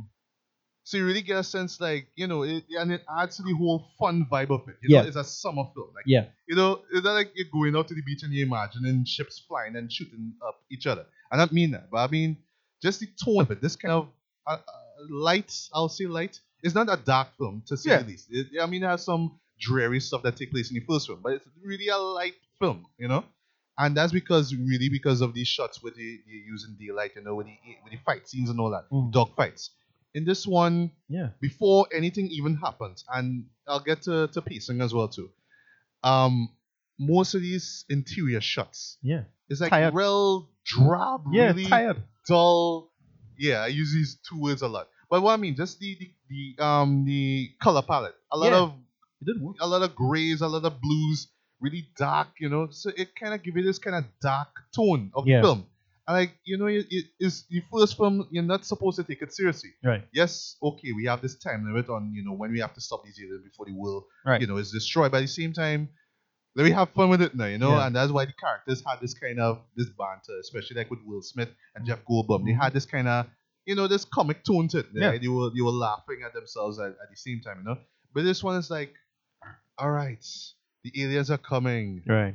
Oh, it's also is this kind of panic you really kind of feel now. Yeah. And like, this is not what I wanted out of Independence Day. This is not what I wanted to feel. I don't want to feel like, oh, I should take this thing serious now because it's a sequel. Yeah, I don't know. Why the fuck should I? It's Independence Day, damn it. But anyway. So pacing, what you mentioned, right? We'll get to rate it. Yeah. Pacing. Remember in the first film, the opening shot of the moon, right? Right. You heard the speech and all that, one small step for man, I believe it was. Right. And then you saw the ship, hover over the moon. Yeah, you got a good sense of pace. From the first minute, the threat is coming up. No, but another thing that when I, again, to go back to Will Smith and Captain Hiller's character, his introduction to this in the original film was perfect. Yeah. He wake up, he living in LA, so he thinks it's an earthquake. Yeah. He looks on the television, he sees a big thing with a shockwave on the TV screen. He still thinks it's an earthquake. He sees the neighbors moving out, and they just build the narrative from his point of view. Exactly. So well. Yeah. And then they do the what's called a dolly shot where you dolly and zoom out. Dolly the trombone shot, dolly zoom, right. Yeah. And then he turn and then they do that shot one time. Yeah. And they just come up to me. Was it a dolly? No, it was not. It was just a zoom in. A dolly or a zoom? No, it was a dolly, I think. Whatever. Yeah. And they just do that perfect with him coming into the shot. Yeah. And you get that. You see him come with the newspaper and then you just... And he turn and see the ship. Yeah, that was brilliant. I love that, Again, polished filmmaking. How to tell a story. Again, let's just be clear. Though I'm repeating a kind of broken record time. But the first film, it's very derivative. Rip off Star Wars. Let's be clear that. and it was a really dumb movie. Yeah. But it was a very polished movie. And this is the problem with this one. I don't know, Roland Emmerich, all his energy gone. Yeah. But he's still dumb. I will get to Roland too. I have a bone to pick with him too.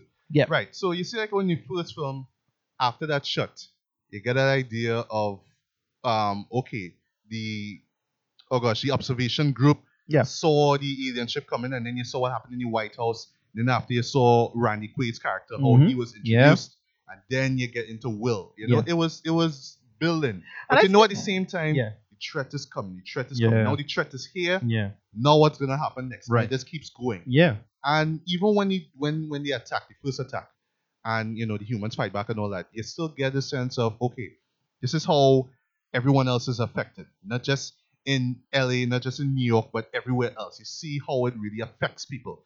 And you get glimpses of that in this movie, like right after the first attack. But it's just too little and in between to really care. You're like right after the first attack. Oh yeah, there's this dumb shot where you see this big tidal wave and fucking Judd Hirsch conveniently is in a ship. Yeah. That God knows why. That whole thing was dumb. No, he dies his life.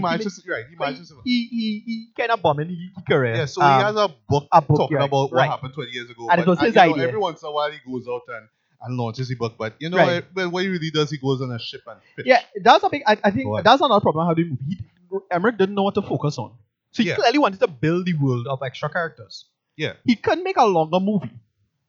Unfortunately, couldn't make it. Which I don't know. That could be fortunately, because he could make a bigger, shittier movie. Well, yeah. Whatever. But the point is, he wanted to establish everybody where everybody doing now. Yeah. So, but the thing is, he didn't need to do that for Judd Hirsch. Judd Hirsch was supposed to be comic relief, but they had like 4 or 5 different comic relief in this too. Exactly. Which is too much. You had Brent Spiner. They could have cut one. Now, if it was up to me, I'd have cut Brent Spiner. Yeah, he did not need to be. Didn't need to be in the movie. Look, I love Brent Spiner to death. He plays one of my favorite science fiction characters ever, which is Data from Star Trek: The Next Generation. Yeah. I love this character. He plays that character brilliantly. Of course. Let's just be clear. Brent Spiner is a great actor. Don't know if he's still a great actor, but I still think of him as a great actor. Right? He knew how to change his tone. Yeah. He had experience in miming in some. In his career. I didn't know that. All that stuff. He didn't need to be in this movie. He did not need to be. His character in the first movie was barely tolerable. Yeah. The only reason I liked his character in the first movie is like, oh shit, is Brent Spiner. Yeah. That's the only reason I like how he played that kind of mad scientist. Right. Like, oh my god, it's the president. But everybody, that character could be anybody. Exactly. And there was another guy in this movie here that was looking over him when he was in this. Oh god. Right, that was his friend. That was his friend. That was interesting. He should have been that character. Right. No, but that was right. He was in the coma. That was his friend. He was in the first movie. Oh, okay, I didn't pick up on that. Yeah, I think he was in the first. That was his friend, and the one who was insulting the entire time. All right. I think that was it. They had a little implicit like the characters were gay. Not sure. Because they had a quick cut. Something like that near the end. Right. They had a quick cut where they showed them they hold each other's hands. Oh yes. That was the moment where the aliens were coming into fire. They hold their hands. This is the prisoner alien. Yeah, right. So not sure. Whatever. Yeah, it could be not too sure. Whatever. But I thought that the last scene with them together kind of hinted at it. But right. Maybe not. It just kind of ended too quickly. Yeah, it don't matter. Shitty editing. Yeah, right. But as you mentioned, the characters. So let me just get to characters, right? Yes. It's fine if you want to show what happens 20 years later. I get that. Cool. You show the president's daughter. I get that. Why you have to have Bill Pullman there be this guy who's Randy? Who's Randy Quaid again? Yeah. And seeing images of the aliens. He played one Randy Quaid character. Yeah, it's beyond me. Okay, it took this guy who was, he was the president. He was trying to keep a level head, even with all this crazy shit going on. But that's and yes, at that point in time, he had to rally the troops, and with that memorable, piece of dialogue, which I would have said in today's episode, but I'll leave that for another time. But in this case, they revert him now to Randy Quaid's character, where the alien thing. Remember, he had this. He was psyched. He was and they telepathically linked. Right. They didn't make that work in this one because everything just didn't link together well now. Exactly. So now he has this crutch. They never explain how he got that. Yeah, okay. And then he's seen all these images of so he's the one who knows that he's one of the people who knows that yes, the threat is coming. Yeah. But that could have been remember the African guy. He had that same thing happen to him. It could have been him. Right. But why Bill Pullman? That's so now you have this real embarrassing moment. I thought it was embarrassing. Where you bring the man out. Sorry, he kind of barged in on the Independence Day speech. Well, no, you were supposed to come. He was supposed to be there, right? But right. What happened? And then he was like, ladies and gentlemen, I regrets me to inform you that it's coming again. The trailer's coming again. And then, he gets his headache and it's like, oh, well, that's it. It was poorly edited. It was really he was shitty. Trying to do the whole speech again. Yeah. And then they want him to be back in the air again. And they do something with the character. I won't say what happens, but then it's like they just forgot about it. Shitty pacing. They just forgot about it. That's the problem. It was a shitty contrived plot. Yeah. Shitty contrivance. And that's one thing that I hated about the show too, is that they brought in characters, like Vivica A. Fox character, and then something happens to her, she's like completely forgotten. Yeah, just drop it. Completely forgotten. Just drop it. But I mean, alright, I would give this one. Jeff Goldblum was good. He wasn't great. He was good for what he was. Jeff Goldblum, like for me, Goldblum is basically Nicolas Cage at this point. Yeah. For me, he's a person. But he really didn't need to be there. You could tell. He was just there, like, he was playing a parody of himself. Yeah. For me, he just they were trying. Kind of lacked the charm. That's the thing. No, this is what I'm gonna say overall as for this movie. To me, this one was soulless. Right, soulless. It didn't have any of the charm, the enthusiasm, or the energy that the first film did. But just as dumb. You have to have a trade-off. Listen, if you're growing up as a man, you either be dumb and young with energy, or you be smart and old. You can't be dumb and old. This movie is what Roland is. That's the problem. This movie is dumb and old. Yeah. It's slow. Just from an enthusiasm standpoint, in terms of there's energy and it didn't have it. Yeah, there was no energy in this show. Even down to the action sequences, there was no energy. Yeah. That's how life. To me, that's how life should be. Yeah, but character-wise, let me just wrap up the character thing. But yeah. To me, the one character that was wasted, that just didn't need to be there, was Judd Hirsch. Right. Why was in this movie? The movie does have a bunch of dumb redundancies in it. Yeah. And all he just does is what? Comedy reading. Some kids find him. One of these kids driving a car. Totally perfunctory. Cut all of his scenes out. Right. So now he wants to drive the car for what? So you can repeat the same scene where Jeff Goldblum's character is trying to get to the White House. Yeah.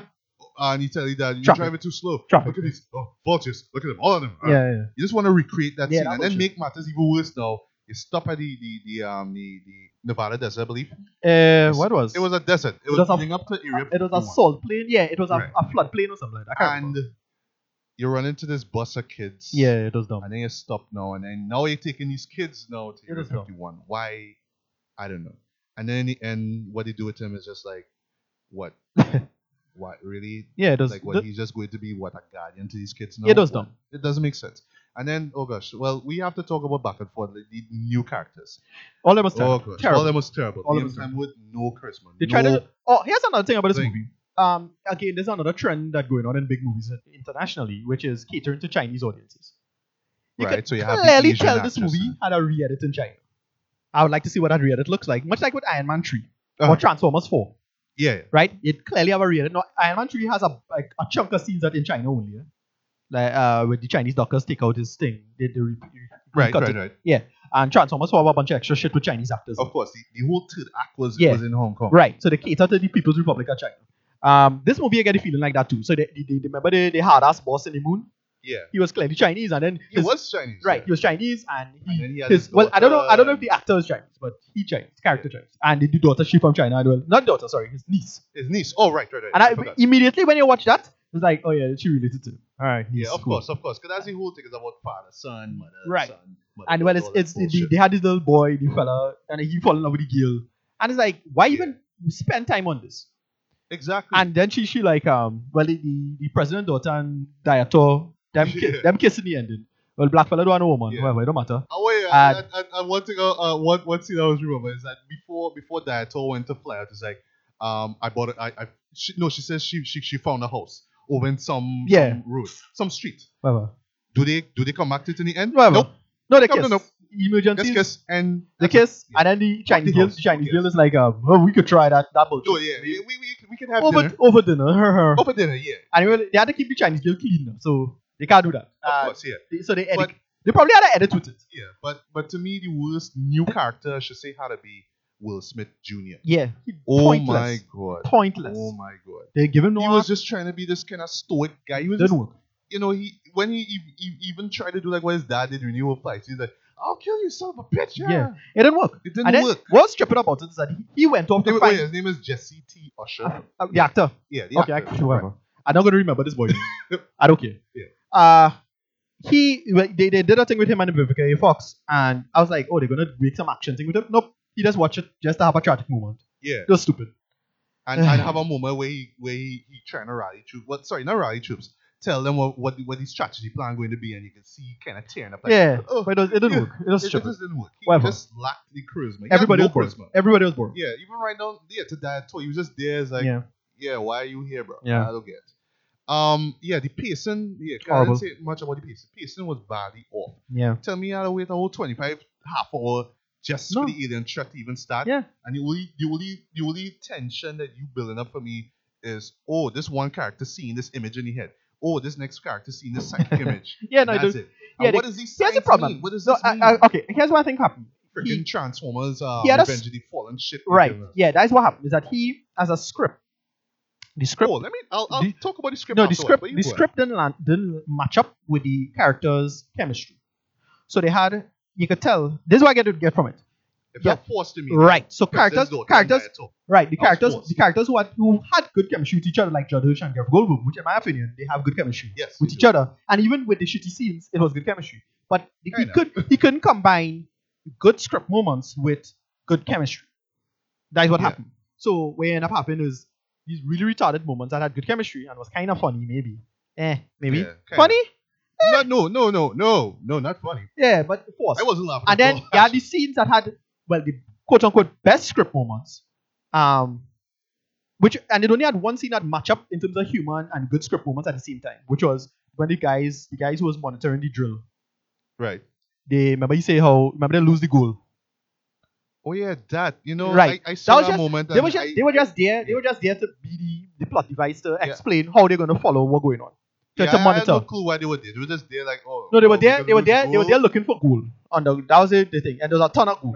Right, and that brings up one problem. It had one joke where characters are introduced like every 5 minutes or so. So you kind of like, what does it have to do? Like, those people with the goal or the kids. Yeah. What do I have to do with anything? Right. It was just a plot device. Again, shitty editing. Right. But the purpose was that they were looking for goal, and then the mothership land where them land, and then mash up the goal thing. So they lose the goal. Shitty editing didn't pick up on that. Right. Yeah. Anyway, they lose the goal, so they was drunk. They was getting drunk. There's these guys on a ship. That. And then they say, and then the president, I think the president called them, or the White House, whoever called them. I forget who it was in charge.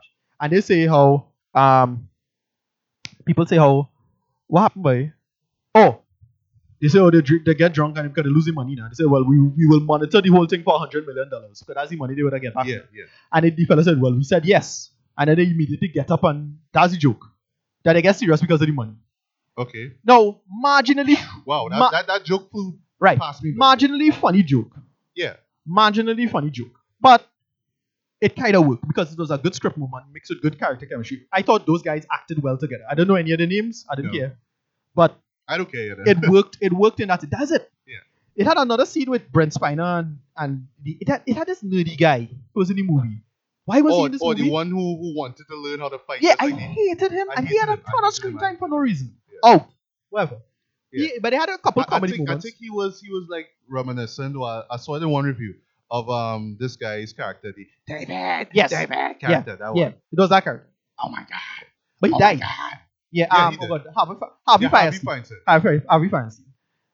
That ship, he could have come out to that car. Just in retrospect, like, oh crap. Yeah, it didn't matter.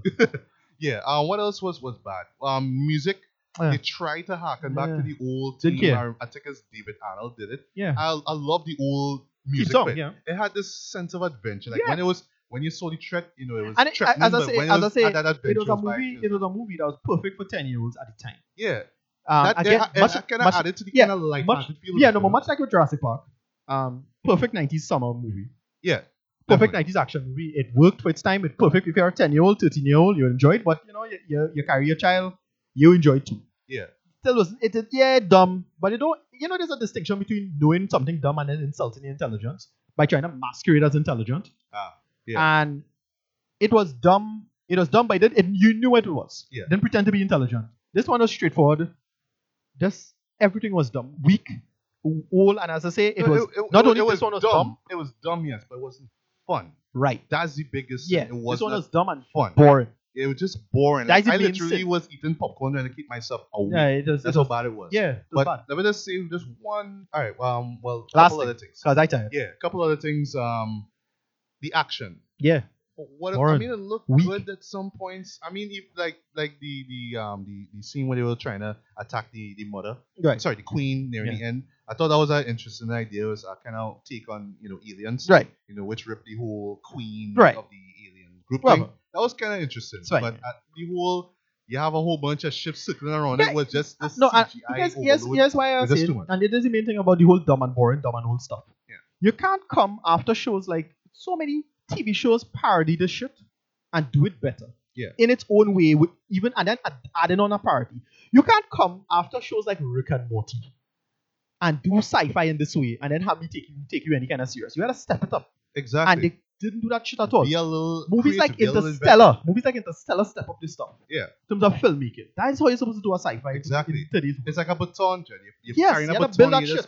And he just total step back. And what ID4 did, what the first one did, was step up in terms of what we perceive summer blockbusters to be. At the time. And this one didn't. If this movie came out 10 years ago, it would be boring and shit. If this movie came out 18 years ago, like, okay, Independence Day was 96. Yeah. This came out, like, say, 98, 99. Great. I guess. It'll be like, oh. It'll be overshadowed by Matrix and probably Dark City, but whatever. But the point is that but Matrix are different beasts in time. Yeah. That is like a different thing.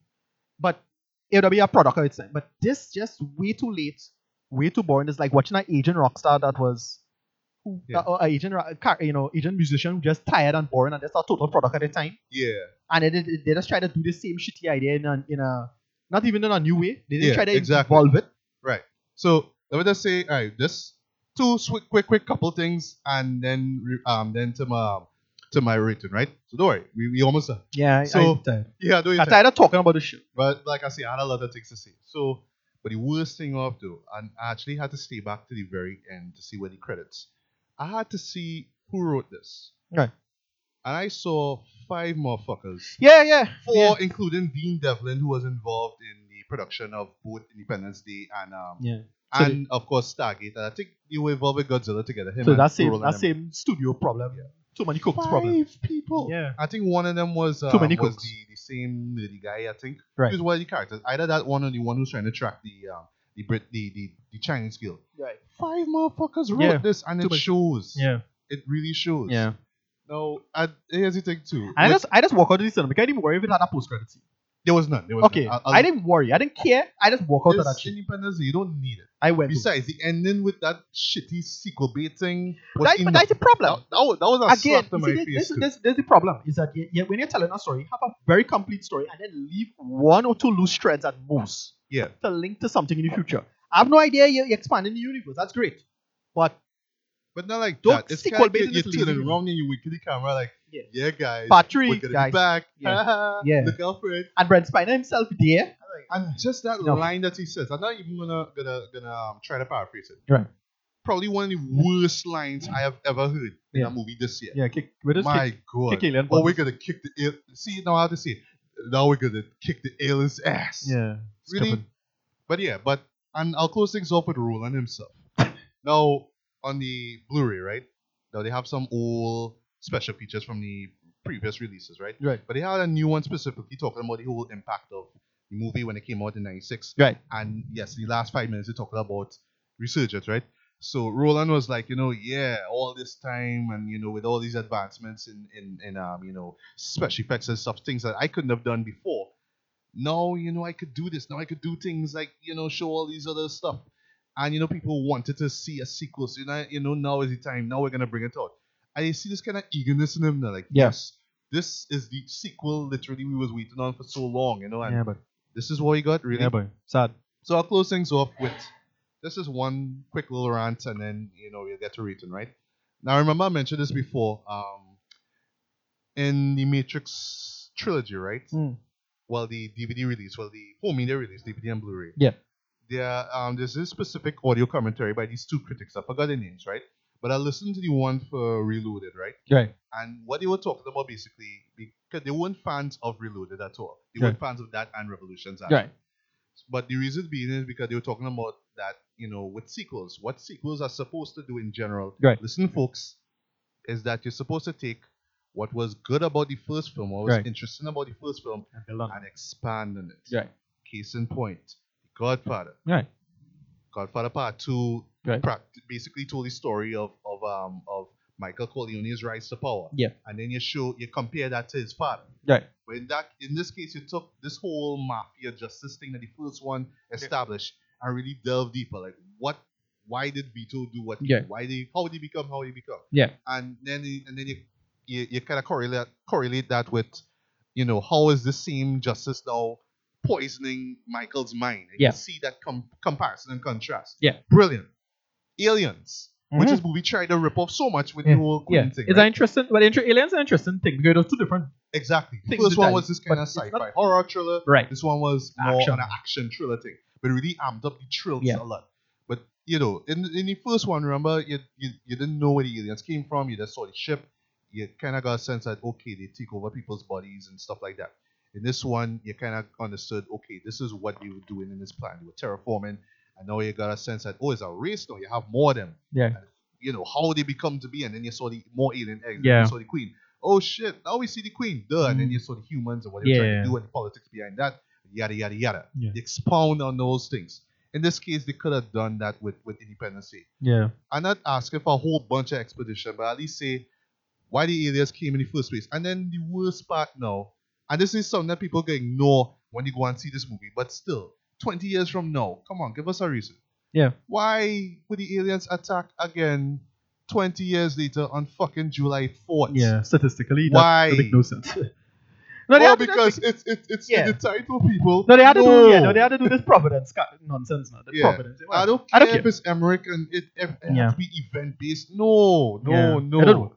So overall, at the end of the day, guys, I think the worst part about this is it was textbook how not to do a sequel. Exactly. Textbook. And he's a man that's supposed to know better. Exactly. We have so much film writing on how to avoid these problems. Yeah. And they fall into every trap. Exactly. Every trap about sequels. So lazy. Yeah. And a man like him, I mean, I'm not saying that his other movies were great. I mean, I still enjoy 2012. I mean, it's stupid. I don't like it. Same with Day After Tomorrow, but I this don't like one, because of what he's established with the first film, right? He could have done way better, man. Yeah. I mean, after all these years, this is what we got. Yeah, man. So, guys. Okay, so my rating. Rated. I given this one a low CC8. This was barely watchable for me. It didn't work. Nothing gelled together. Every little thing that went wrong for me. Just didn't gel.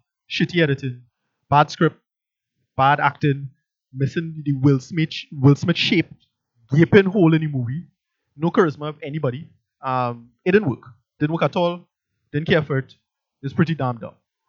And it was, as I say, it's one thing being dumb, but dumb and boring, that is a big sin. Can't do that. Right. Yeah.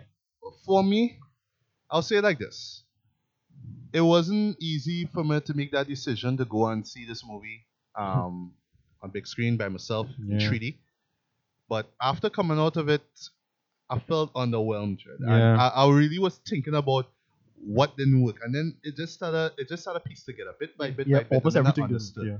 And then, I mean, to be honest, guys, it was just a waste of my time. It was a waste of my money. I didn't want to hate the show. I wanted to go in it and be like, of course. Well, this was like a 2.5, like what BBS was. Right. They kind of went in with good intentions, but didn't as I say, with BBS, at least BBS is an interesting failure. This we know exactly how it feels. Exactly. Yeah. And there's still stuff about it, but everything about it didn't work from the visual look of it, right, to the characters, so what they did with the characters, to the whole nostalgia beating, and of course the sequel beating, which was a huge slap to the face. Yeah. So guys, for me, I had to give this a 2 out of 5. I want my money back. Yeah. This was one of the most, I won't say it's one of the worst. I know it will show up in my worst stuff. Yeah, no, this probably gonna make it worse. The most disappointing movie I have seen. Yeah. This year. My God. Yeah. Wow. Roland Emmerich. Yeah. I didn't want to believe it was him that was directing it. If somebody else had made it, I'd be like, yeah, that's why. Yeah, you fuck it up. But Roland Judd, bullshit. Nah, man. Yeah. Nah. Sad. Come better. Yep. Well, that's that. All right, so let's move on. Went long enough. Yeah, this is the as I say, is the frustrating. Just these frustrations slowly beating out of you because it just was it is, it kill you by a death 1,000 cuts. I mean, I was hyped by it too. By just all the trailers and this is why I got man. Nah. Yeah, definitely not worthy hype. I mean, guys, if you really want to see it, just rent it. Wait till it comes out on home media, rent the shit, watch it. But make sure to watch the first movie first. And then you'll see onto greener pastures. Yes. Onto greener pastures. Yes. Next week we'll be talking about. Yeah, next week will be our first anniversary special. Yeah. So we're going to more or less rewatch Batman v Superman: Dawn of Justice. But this time will be the Ultimate Edition. Yes, we'll be reviewing that. So I want to talk about like just why this movie failed. And we'll after seeing this, I'll see how different it is, and then we're gonna talk about why it's an interesting failure. Exactly right. There's a very famous book, and I want to talk about that book because I'll be doing a kind of pseudo little middle review of this book. I was gonna say a book review. A little bit called Superman versus Hollywood. Okay. Basically, I learned in this book why it's so difficult to pull up a Superman movie. All right. Right. We're going to talk about also the BFG is supposed to come out BFG, big fucking gun. No. Yeah, big fucking giant man. Big friendly guy, big friendly giant. Most I think is what it's mean. I know BFG from the video game Doom. Yeah, Doom, big fucking gun. Yeah. BFG 9000 from Steven Spielberg. I mean, Steven Spielberg doesn't disappoint. And he does good animated stuff. Yeah. Because I really I defend Tintin. Good show. I loved it. Tintin was great. That was the first movie I saw in IMAX. Tintin was great. That was money well spent. Yeah, hard. Yeah. And then Mr. Robot season 2. It's premiering. It should come out by then. So hopefully we'll see that by then, because last night they released on USA, they had a recap of season 1. Right. It was a little like something akin to like a little recap thing, like a recap documentary. Episode. Right, recap documentary. What they do with Lost. Right. Yeah. They did that basically. So they just cover within an hour. Right. They just covered season 1. Okay. And they had little interviews and little thing, little interview-driven documentary explaining, narrative-driven, interview-driven documentary explaining season 1 essentially and why the show important. All right, I'll check it out. So I think we should be seeing season 1, episode 1, season 2, sorry, episode 1 by next week. So I'll do a review. You want to mention? Episode 1. Right. So you can wait till the full series is done. Nah, I'll talk about it. Do your thing, man. Yeah. That's it. All right, so what's your other video games? No, nothing. Anything comes to mind, we'll mention. Nothing. Of course, just E3 pass. Or we could just kind of look back at what we've done so far with this. For the year, we'll do a recap of the year, how things play out and what. Yeah, what we look to, what we anticipate in hopefully the next. Well, I don't want to say years because I don't. Yeah, know we don't want to happen. I don't want to. I don't know what the future will hold for this, but that's what I would like to see going forward. I have a feeling that it's going to be a very bright future. Yeah. I'm optimistic in that way. Unless, I get cancelled. It's just the movies are, kind of letting me down, especially this one here. But I have to keep my feet up. I keep my guard up. Again, old and cynical. Let's not get too old and too cynical. That's it. This was... Yeah, that's pretty much about it. A little depressing watching this nonsense, but whatever. Like I said, waste of time, waste of money, guys. Just... Yeah. But just to do something a little different, so where you could find us online. On Twitter, you can find me on just search for Legally Black MJB are capital letters. Right. Also too, you could search for my name, Matthew Bailey, on Facebook. Right. As well as a Legally Black official fan base. Yeah. And of course the official website for my blog, which is legallyblack.wordpress.com. You'll see the links to all my written stuff, including the Reasonable Doubt album review, which I wrote. Please check that out as well too. And of course, this podcast here that we've recorded and the other ones that we've done prior to this one here. Right. And, feel free to talk about, what you thought about Resurgence. Did you like it for what it was? You thought it was a steaming pile of bullshit that just came out 20 years too late? Yeah. As well as Orange is the New Black. Yeah. The Kanye West video. And what else? Central Intelligence. Yeah. September Shirazi. And, So, Ricardo, where can we find you online? You could find me Ampersat. RMEDDY on Twitter. That's at RMEDDY on Twitter. And then you can just type in my name on Facebook. You'll find me. Follow me, whoever it is. Facebook not too reliable, but Twitter relatively active one, reasonably. That's it. Yeah. So today we don't celebrate Independence Day, but next episode we will celebrate our first anniversary. So guys, look out for that. Yeah, I'll celebrate and we will have. Well, hopefully we'll have some beers. We have to drink that. I drink. You don't drink. You just try to avoid that shit. No, I mean to live up to the title now. Let's have like I drink. Wild sweet. I do. Listen, he doesn't play here. Drink that's not the point. I mean, while we're recording, we have to have a beer on us, I'll do something. Yeah, so we gotta organize something. Yeah. But yeah, but other than that, it's only this week I didn't drink because I still listen this cold, so that would be a bad idea. Yeah, but dude, get over that cold as soon as because we have to have that celebratory drink. Yeah. You know? I mean, it's fitting, you know. Yeah. Right. So that's it, guys. So once again, good morning, good afternoon, good evening, good night, whenever you listen to this. Yeah. This is Matt Chibili alongside me, Ricardo Medina. Yes, and this has been another episode of Beers Beats and Daily. All right. So until the next episode, take care, guys, and until next time. Bye.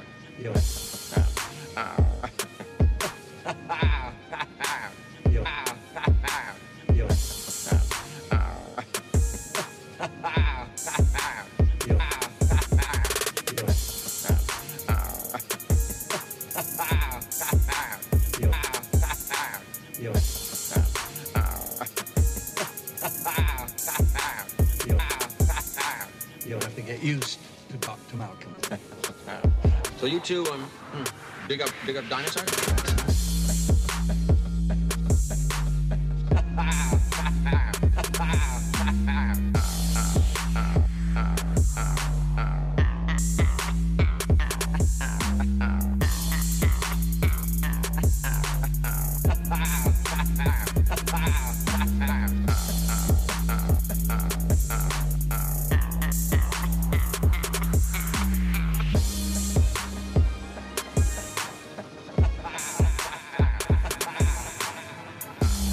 So you two dig up dinosaurs?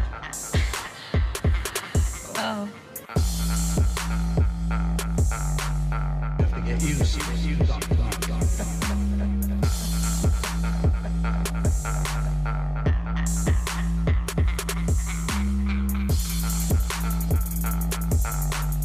have to get used to Dr. Malcolm.